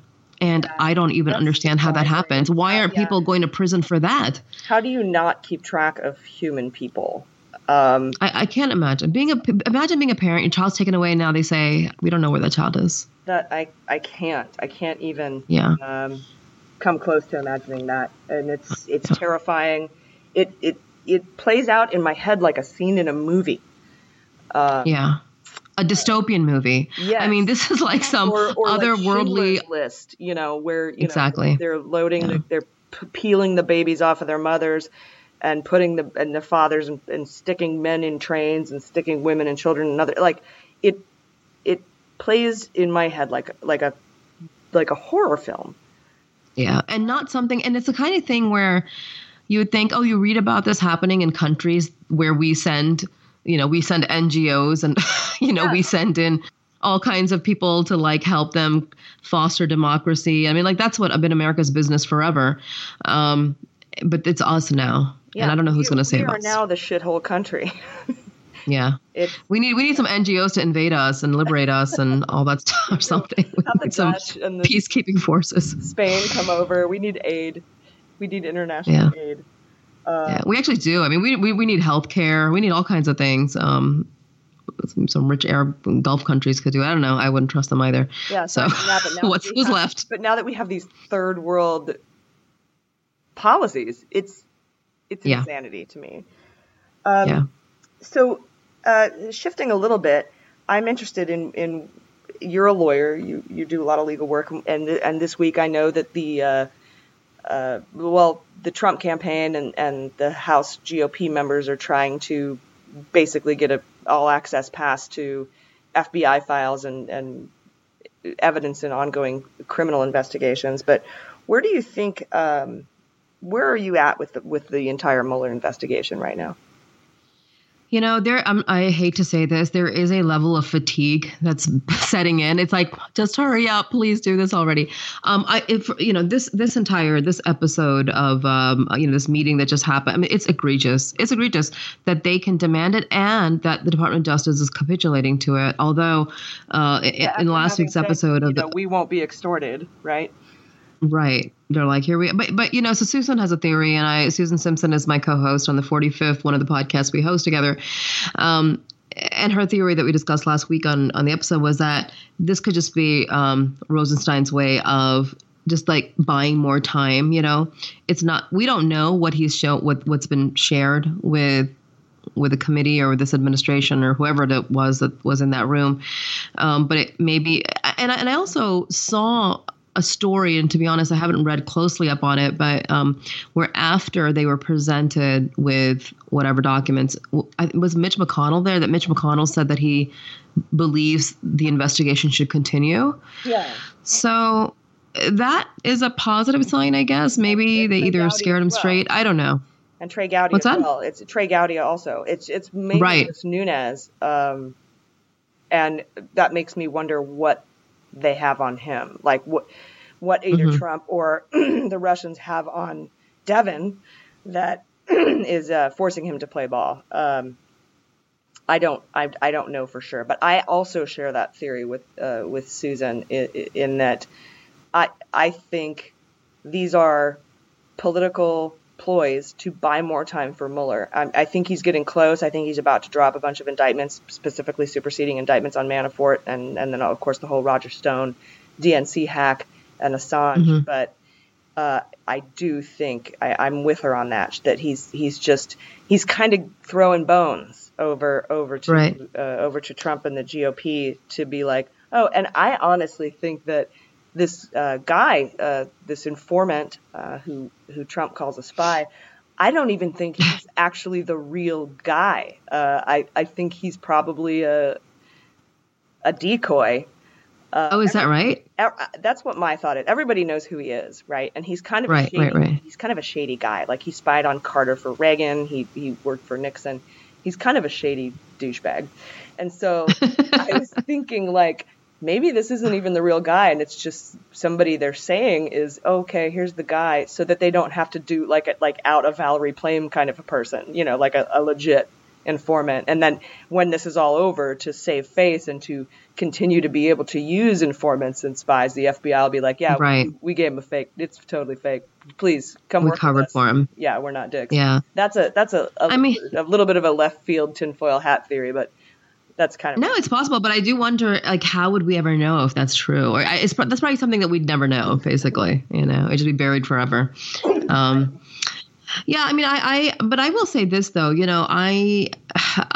just reading like some of the testimony that's been released in the last few weeks. I mean, I don't feel so confident about collusion charges coming, to be honest. Really? What do you think? I think they are. Yeah, I don't know. I feel like it seems like they were all a bunch of like idiots who just really didn't know what was, even if they're trying to be, if somebody was trying to set them up and actually try to collude with them. Don Jr. doesn't seem like he really knew what was going on. I don't know. They all kind of seem clueless to me. I feel like John Jr. would just say yes to anybody who might have dirt on Hillary. But I think that the Manafort case specifically, there was a court filing yesterday or the day before where the news, the press, the mainstream media was asking for a FOIA release, Freedom of Information Act release of all of their warrants on Manafort. Now that he's been indicted, you can just hand all that over, right? And Mueller said in this filing, just because we've indicted him doesn't mean there aren't more indictments coming, basically. We aren't done with this case, and et cetera. And there's several other things that lead me to believe that there will be conspiracy charges against Manafort, at least. Whether they extend to Donald Trump Jr. or Trump himself, I don't, who knows? But yeah, that's the pain I want to see. It's what we all want. Those are the screws those are the screws I want turned, and that's what I feel like. But I guess if not that, then maybe obstruction could apply. But I just the obstruction charges are clear and obvious, and I think that he's also building a case on that. Whether or not he indicts Trump for that versus just writing up a report remains to be seen, because there is a Department of Justice policy written by Neil Katyal, who said you can't indict a sitting president. But even he came out on Twitter and said, no, you can. You just have to ask permission from the Attorney General, or in this case, the Deputy Attorney General. But if he refuses, that automatically triggers a report to Congress, the Gang of Eight, right? So it would become public either way. And so maybe Mueller is thinking, well, I'll ask for an indictment. I know I'm going to get turned down, but at least then I can write a full public report to Congress. Right. Because that's not required anymore since the Special Counsel Act expired. But, I mean, I feel like I trust Mueller, and I feel like he's set things up in such a way that we will find out. We'll find out. Like dominoes when it happens, right? It's going to be crazy. I'm also hoping, fingers crossed, that, that the House flips and Senate flips in 2018 and in November this year, and we see some impeachment action. Well, Rabia, thank you so much for talking to me today. I really appreciate it. And I love the 45th, by the way, the 45th podcast. It's one of my top. That and Slow Burn, I think, are my two tops. That's awesome. Thank you so much. We love your podcast, and, keep up the good work. We're all part of the resistance. But this morning I was thinking, I cannot wait till this presidency is over, because I'm going to end that podcast. I'll get a lot of free time back. That's yeah, exactly. That's for sure. It's a lot of work resisting.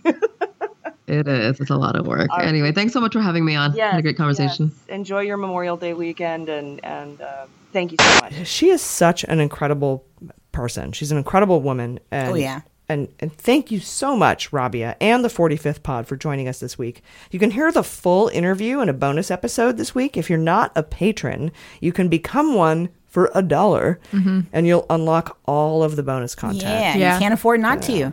Yeah, she's truly brilliant.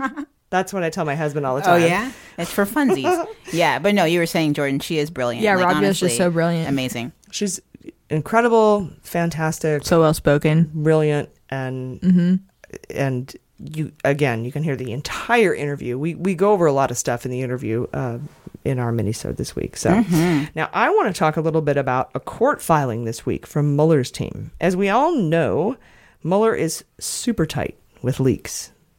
Super tight. There hasn't been any information about this investigation that has leaked unless he specifically wants it to leak. True. And this week's court filing, not like the Trump White House, which is just Leak Fest. Yeah. That's a new concert that's going around. It's Coachella. Lollapalooza. Leak Fest. Oh my gosh. Yeah. If you voted for Trump, you get a discount. And this week's court filing sort of read like a note to the American public about this investigation. Media companies had filed a lawsuit asking for Mueller to release his warrant information on Manafort. So like CNN and Wall Street Journal and Washington Post, they've filed this lawsuit saying, we want to see these warrants. They're so far behind the general public. We want to see why you broke. Well, they figured that because he's been indicted, that Yeah. It's all good to be free. And Mueller responded to the suit in a court filing on Wednesday saying, quote, many aspects of the investigation are factually and legally interconnected. They involve overlapping courses of conduct, relationships, and events, and they rely on similar sources, methods, and techniques. By the way, Mueller uses the Oxford comma, makes him 10 times sexier. Oh, yes. Oh, my goodness. He continued saying the investigation is not complete and its details remain non-public. And then he goes on to say, quote, the fact that certain charges have been brought does not imply that the special counsel's investigation into the assigned matter is closed, nor does it imply that the search warrant materials could be unsealed at this time without creating a serious risk of jeopardizing the ongoing and interconnected aspects of this investigation. Then finally, the filing said, quote, media reports about the investigation may be inaccurate or incomplete and may be based on unofficial sources, half-understood facts, and speculation. Okay, that's what we do, though. Like, that's kind of why we're here. But yes, all we have is what you give us to go on. And then Mueller did say he could release 2 of the earlier warrants because they're going to come out in open court anyway. And those lines of investigation are finished. And he offered to give... Is that Papadopoulos and... He didn't say specifically what it is, but I'm sure it's... you know what? I really don't know. Yeah. He didn't say specifically which those were. But he did offer to give the judge a more detailed presentation of the case in private. That's reasonable. And the biggest bombshell of this filing, in my opinion, Mueller says he can't release later warrants because Manafort, quote, has been charged with a subset of his conduct. He's been charged only with a subset of his conduct. So as you know, it's been my theory for a long time that there are upcoming superseding indictments on Manafort for conspiracy. Right. Or collusion. It's conjecture, but I'm right. Right.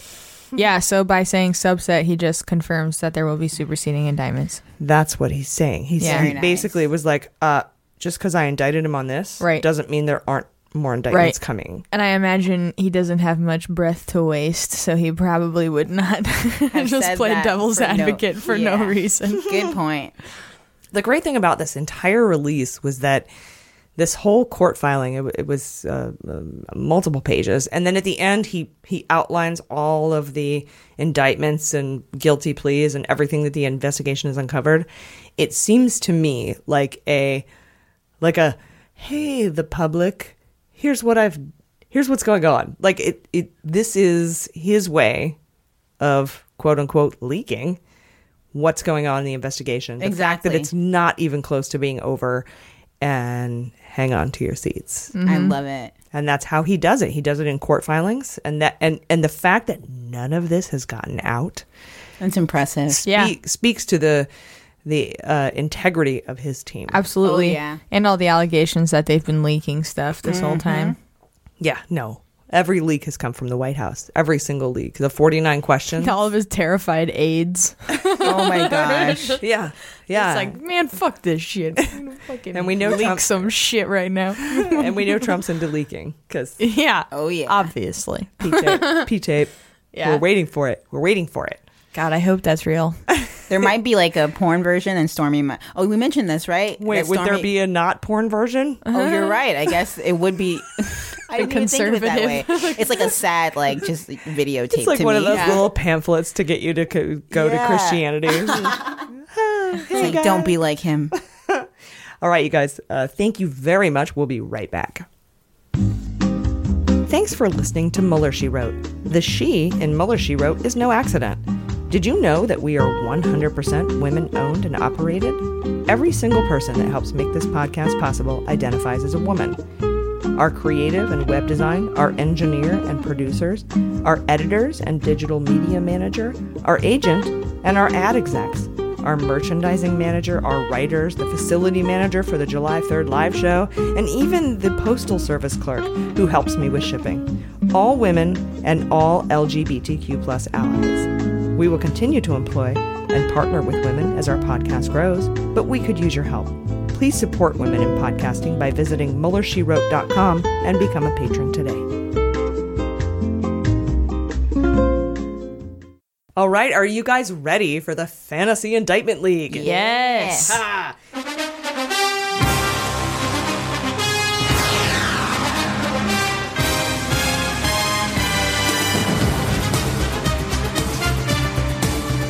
Today, we have a very special Fantasy Indictment League.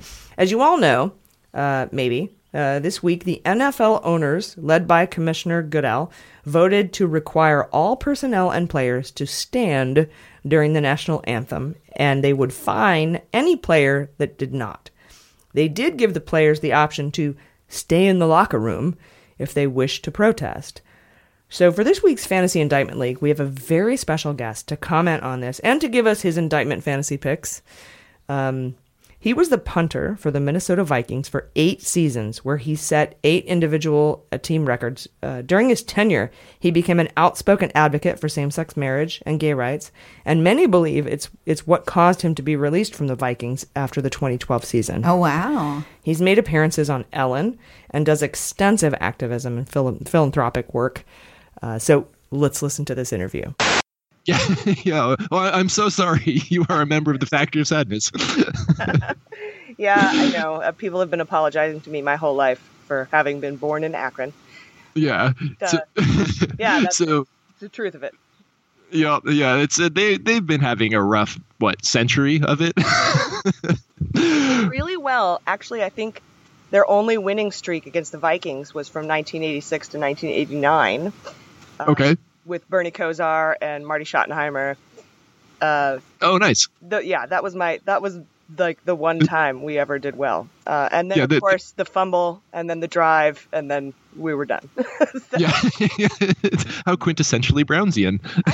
I know. And it really hurts me because I'm a lifelong NFL fan. My dad took me to games when I was young at Cleveland Stadium. And now with their new rule that I guess, I don't know if I think it was the owners who voted unanimously, except for one guy abstained from San Francisco, that if you want to protest the national anthem, you can do that as long as you stay in the locker room. We don't want to see you actually protest the anthem. And that's kind of what I wanted to have you on this week for, was to tell me what your thoughts are on this new rule. Sure. Yeah. No, I think it's absolutely a conversation that people should be having. And my thoughts, which will surprise no one who knows me, is that can I swear on this podcast? Is that allowed? All the swear. Okay, sweet. I think it's complete and utter bullshit, because the simple fact is that the owners have been looking for a way to try to make this protest go away. The Colin Kaepernick originally started to protest police brutality, and he took a knee during the national anthem, which is fine. That's his right. He's an American citizen. He's not disrupting the football game. He's not taking plays off. He's just saying that, hey, America right now is not upholding its end of the social contract, and I would like to draw attention to that and hopefully get this fixed. And as a matter of fact, he was sitting, and then he spoke to an Army Ranger veteran who said, perhaps you should take a knee because it gives reverence to the flag and the country without, it's more respectful. Yes. Absolutely. Yeah. And I'm a veteran, and I appreciated that. And I've been on his side since the beginning. So. Yeah. No, and then, and the thing that's unfortunate is that when you look at the demographic makeup of the NFL, the vast majority of players are African American. Right. The vast majority of owners are old, rich white guys. And it's kind of a picture of America. Right. And so you see that they have very certain mindsets, particularly the ones that are donating to Trump's political campaign. And, ones like Bob McNair, who has gone on record as speaking out against LGBTQ rights and other social issues. And it's like you look at this and they're trying so hard not to shoot themselves in the dick, but they just do it every time. So now, you said that you wanted to talk a little bit about the dead man switch. Yeah. So I saw the news. I think it was like 2 days ago or 3 days ago, something like that, where they're reporting that Mueller has a dead man switch, and I know it's probably like, I think what's been reported is that like he has a bunch of stuff ready to send off to justice in case the investigation gets shut down. Right. There are several sealed indictments on the docket right now. I think that a lot of them are superseding indictments for Manafort. Mm-hmm. He's hinted several times that we're not done with Manafort. We can't. Oh, Manafort's screwed. But we can't really, we can't release the warrants and all that stuff because it's still part of an ongoing investigation. Right. I think he's got superseding sealed indictments for Manafort on conspiracy. But he hasn't released those yet, obviously, because he's not. Well, there's more people to gather up. Yeah, there are a few. There's still some loose ends. Right. Yeah. Oh, I would say more than a few. Yeah. I mean, just the Manafort case alone has, 30 subpoenaed witnesses? I think so. It's like, and so that's the other thing that gets me is like all the Republicans saying like, oh, there's investigations going on. There's nothing there and nothing's happened. It's like, you assholes investigated Benghazi for what, 3 years, 5 years? Yeah. Yeah, whatever. Right, zero indictments. Nothing there. We already have how many indictments? Yeah, like, and it's been 22, and it's been a little over a year. 89 felony charges. One guy's in prison right now, Van der Swan. Yeah. He's the little low level. Nobody's ever heard of him. He just lied to the FBI in his testimony about Gates. Right. Yeah, they're just working their way up the ladder, like. Yeah, well, that's how it works, and I feel like, have you guys ever watched, I don't know, any mob movies? Have you ever watched Casino or Goodfellas? Right. Have you ever seen The Wire or anything? Yeah, the way that investigations work is you roll up the little guys. Yeah, and the big guys.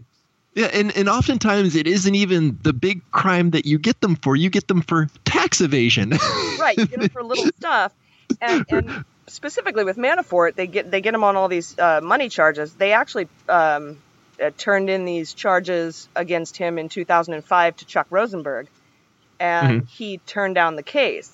And now the whole reason that the Republicans are like, oh, it's past the statute of limitations. I'm like, yes, unless it rolls up into a current case. Right, exactly. Which is another hint that they've got him on conspiracy. Yeah.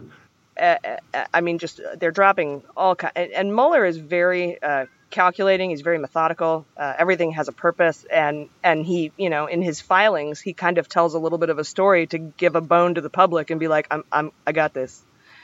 Right. Yeah. And that's the thing, like seeing what Mueller's been doing and also the lack of leaks from his camp, like that's a very heartening sign, and that these are serious people taking it very seriously, and as opposed to maybe say Devin Nunes, who gets a midnight run to the White House and then he Ubers away into the night.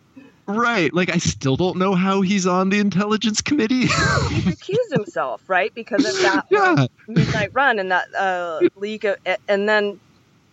Yet somehow he's back. Then you get the pardoning of Scooter Libby, which is just a big middle finger to James Comey.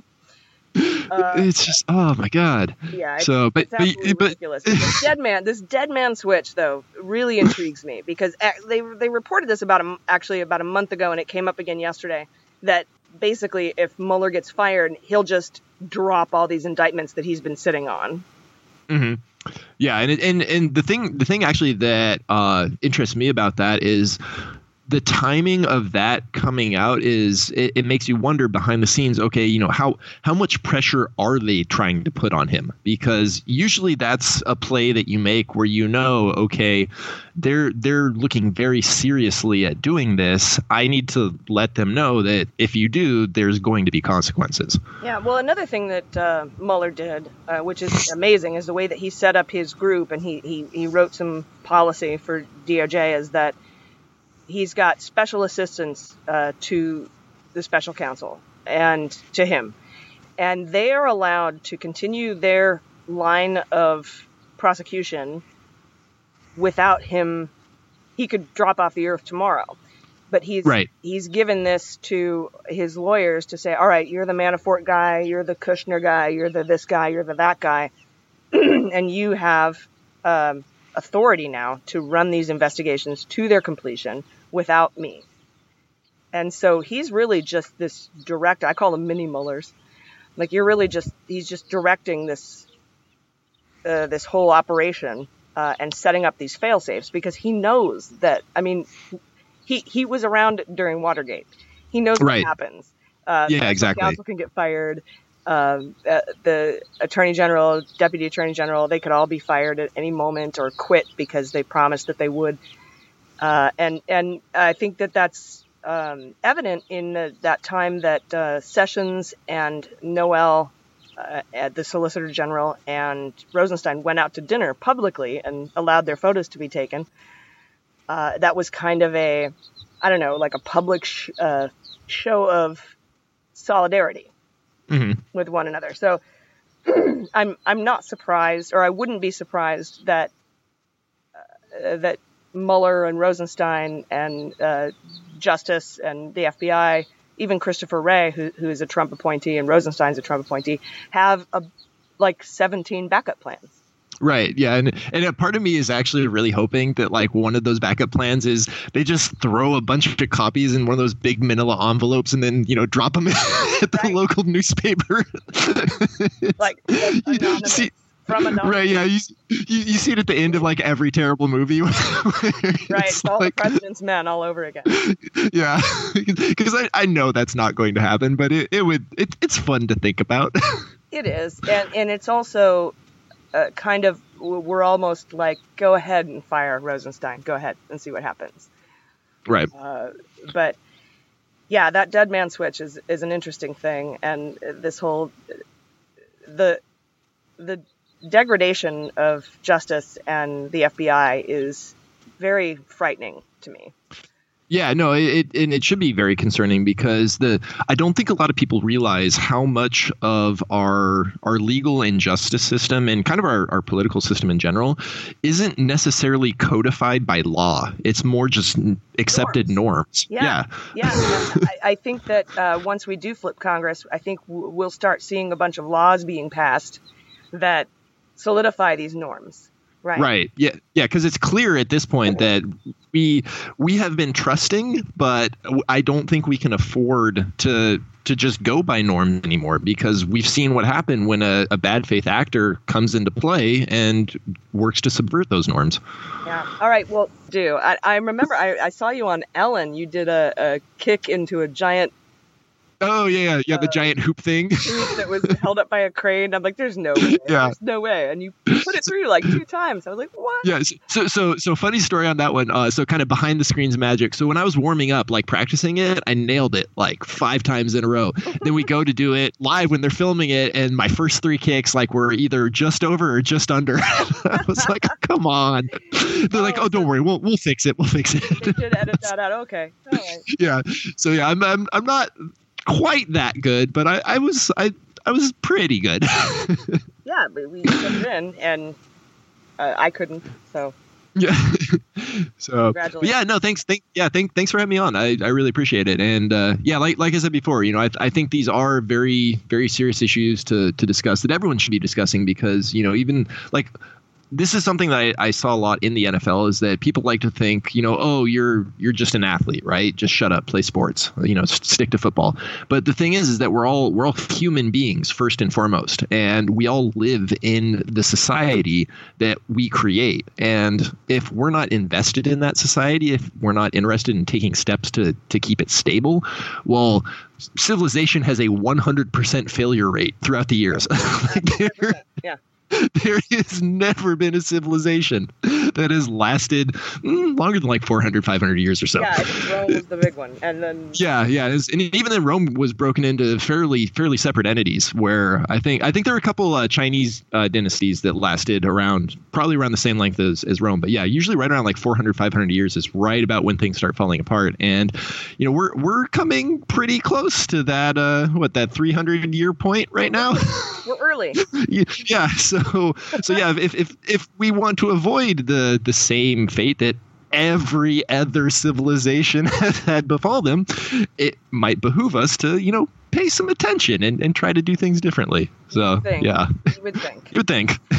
All right. Well, thank you so much, and have a wonderful Memorial Day weekend. All right. Thanks. You too. All right. Okay. Bye-bye. Bye. All right, you guys. There's a full 45-minute interview, and that will be available this week as a mini-sode. So if you're not a patron, please consider becoming one. For as little as $1, you'll have access to the full interview along with all of our mini-sodes, all of our bonus content, the weekly newsletter, the MSW book club, all sorts of gifts.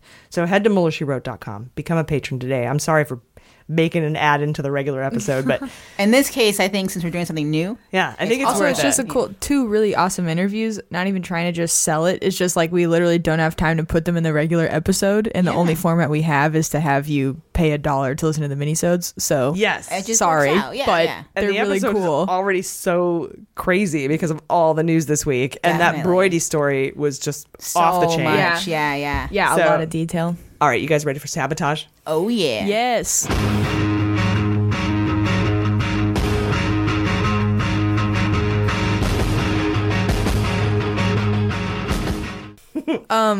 Real quick. Yeah, go ahead. There's a couple people that haven't been with us for long enough, and they need a refresher on what you mean when you say sabotage. That's right. That's a really good point. I was going to bring that up this week. Okay. Oh, good. Sorry. What sabotage is that there's usually a late breaking story right before we record that might have an impact on our fantasy indictment league, or it's just a crazy late breaking story that we would not have otherwise got in.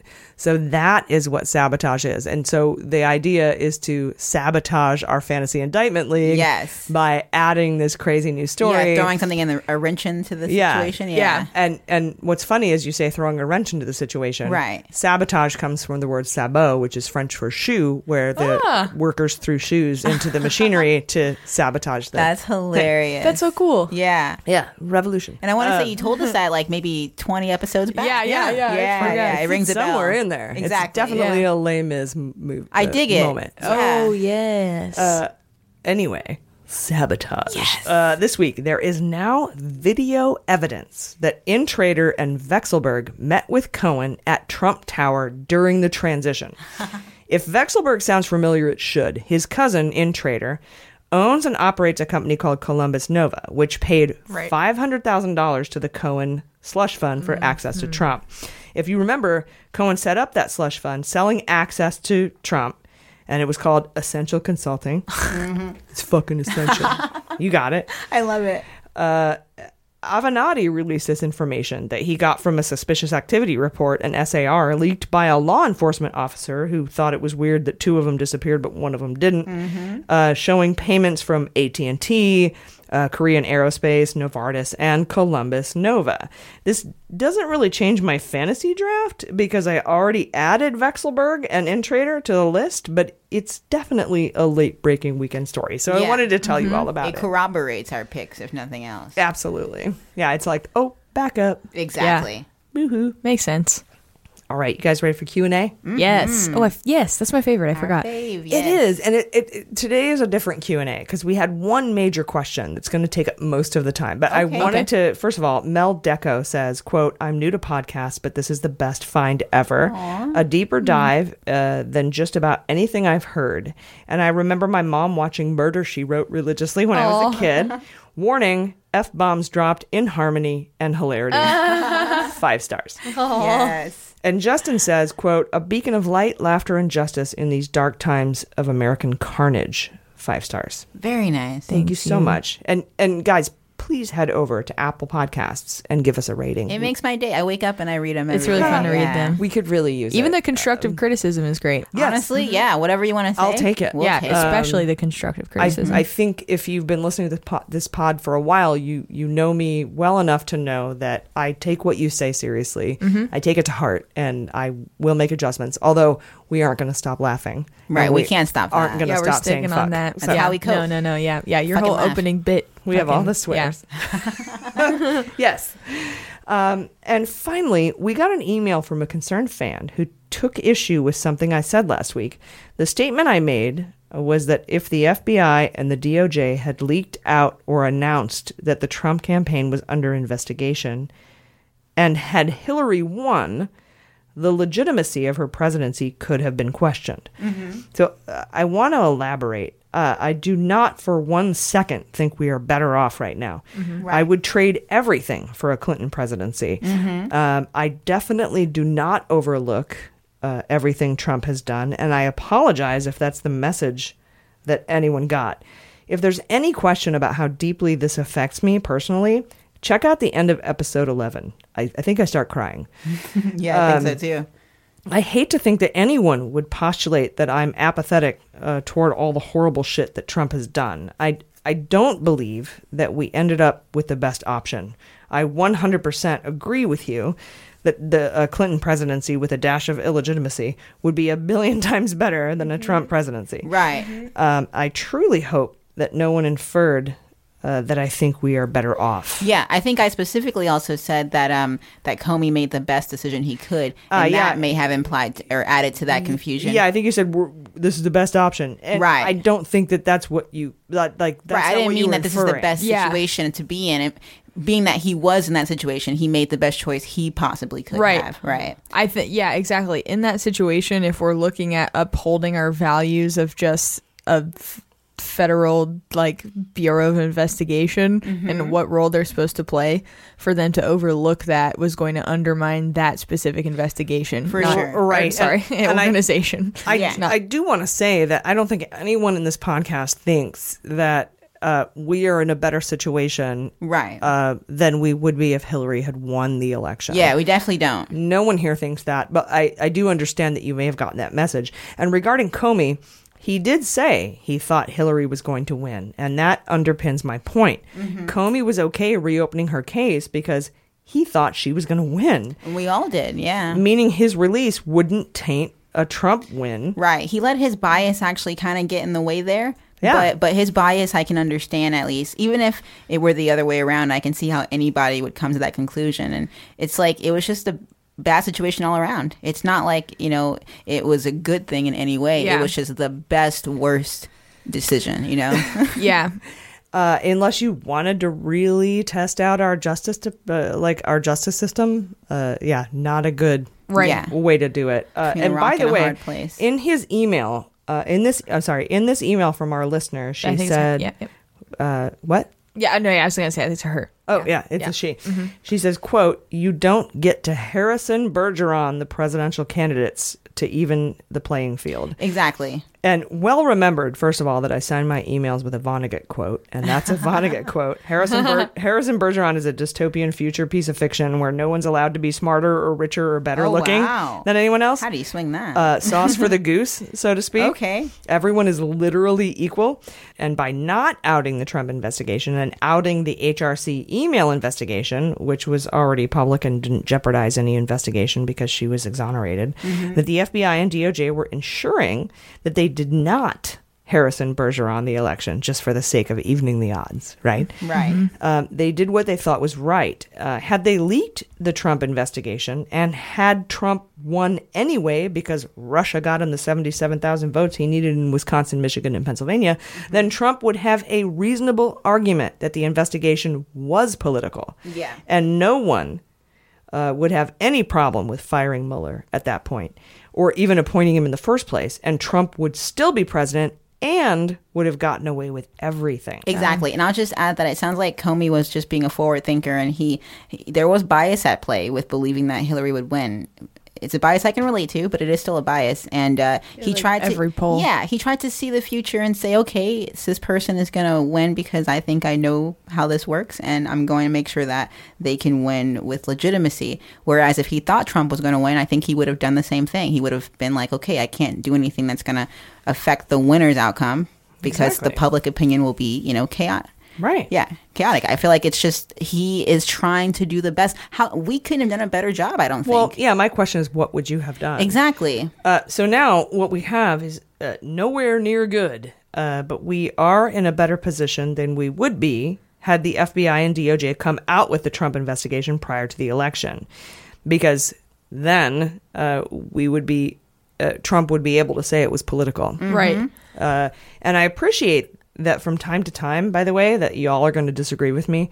And I have to say, particularly with Comey being my homie, I have to say, though, that I think the best thing is that we can talk about it like grown-ass women with awesome Vonnegut references. Yeah, fuck yeah. And I'll never know enough to know if what they did in 2016 was right. But what I do know is that we are where we are, and we have to get where we're going fast before Trump completely unwinds this country and this democracy. So many fought and died to preserve it. And I think about that. I reflect on that on this Memorial Day weekend. Jordan, were you going to say something? Yeah, I was just going to say the unfortunate nature of the effect that Comey coming out with that release of the reopening of the investigation had on the election is obviously devastating.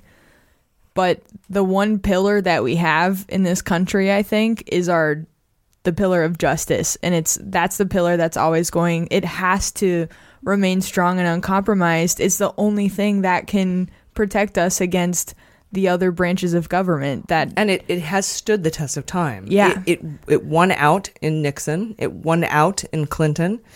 And if it does not win out now, we are doomed. Right. I was going to do the fucked harmony. Oh, you ready? We are fucked. Thank you. Yeah. But yes, sorry. Go for it. Go for it. Go ahead, AG. No, that's it. Oh, yeah. Oh, the triangle of we're out. We have nothing to say. No. But I was gonna say it's like there's it's a short term loss. But it's a long-term gain. And saying that, I get, can be triggering to people, but it's strictly in the context of the Justice Department. Exactly. It is sacrificing a short-term gain Very good point. for a long-term gain. And if this goes the way I think it will go, and the Justice Department and justice holds the way I think it will hold because of the way our founders set up the Constitution. By the way, if you're a fucking gun nut, you should listen. You care about the Constitution so much. Listen to this part. Just one part. If it holds up, I think it will be a necessary and incredible test of our separation of powers. And I think it will come out in favor of justice. Oh, yeah. Just like Martin Luther said, the arc of the universe is long, but it bends towards justice. Absolutely. Yeah. I think it will do that in this case. And I'm hoping, at least me personally, I'm hoping that justice will win the day. Yeah. And that everyone who has sacrificed on this Memorial Day weekend will not have done so in vain, because that is one of the most important tenets that we hold in this country. Absolutely. Anyway. Well said, AG. I love you guys. You really are the best listeners in the land. Seriously, they listen to 2 hours of this stuff, man. I know. Season 2. Yeah, they let us be loosey-goosey today. Thank you. Yeah. Yes, we'll tighten it up, guys. Loosey-goosey party Memorial Day. I'm not going to edit much out of Not this. party. I don't want to. Sounds- I think we should let this go. Okay. I think we've had really great discussions. I think I interrupted you plenty during your broidy. But I loved it. I honestly love the conversations in between. Yeah. I do too. And I think we should put it all out there, and happy season 2. Yes. And have a safe and wonderful Memorial Day weekend. I'm AG. I'm Jaleesa Johnson. I'm Jordan Coburn. And this is Mueller, She Wrote.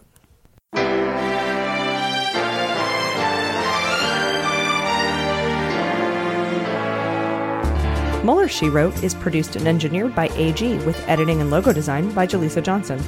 Market consulting by Amanda Reeder at Unicorn Creative. Our digital media director and subscriber managers are Jordan Coburn and Sarah Hirschberger Valencia. Our partners are fastgrass.org and joysteaspoon.com. Fact-checking and research by AG with support from Jaleesa Johnson and Jordan Coburn. Mueller, She Wrote staff includes AG, Jaleesa Johnson, Jordan Coburn, Sarah Hirschberger Valencia, Jesse Egan, and Sarah Lee Steiner. Our web design and branding are by Joelle Reeder with Moxie Design Studios, and our website is MuellerSheWrote.com.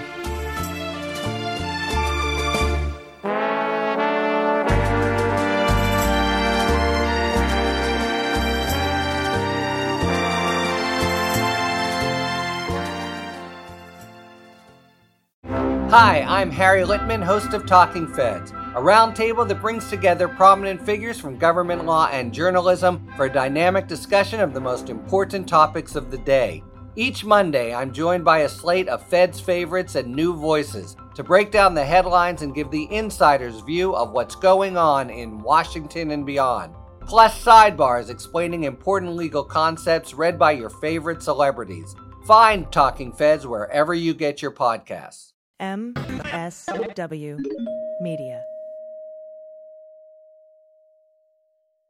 Hi, this is John Cryer, and I am hosting a new 7-part true crime podcast called Lawyers, Guns, and Money that'll challenge everything you think you know about U.S. covert operations and presidential misconduct. From Jack Bryan, the director of American PSYOP, comes the incredible true story of John Mattis, a newly sworn-in Miami public defender in the 1980s who has found himself completely in over his head. I step off the plane, and there is a van with a couple guys with Uzis. And one of them in broken English said, "Welcome to Bogota, John."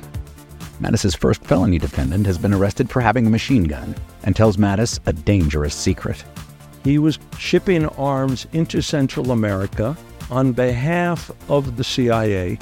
As a first-time lawyer, I want to act like I know what I'm doing. But with the help of a Colombian drug smuggler...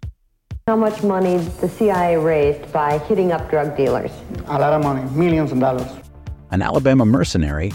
They were prepared to die to the last man. I saw this in them. I saw the fire in their eyes. And they made me their war chief. And a newly elected senator, John Kerry. We are looking at allegations of drug running, gun smuggling, conspiracy to commit murder and murder itself. He'll fight to free his client. The judge said, "Show me in a courtroom how we were at war." Expose an illegal war being run by the White House. I mean, I wanted him involved, but I didn't want to be on record as doing it. And somehow stay alive in the process. I just escaped a kidnapping by the CIA in Costa Rica. This is Lawyers, Guns, and Money. So you have a man in an Armani suit standing in the bow of a boat with a rocket launcher and says, "If I lose sight of you, I will launch. You will be vaporized." Available everywhere starting October 29th, or get it ad-free and early starting October 22nd at lawyersgunsandmoney.supercast.com. There you'll find bonus episodes along with exclusive content. Subscribe now.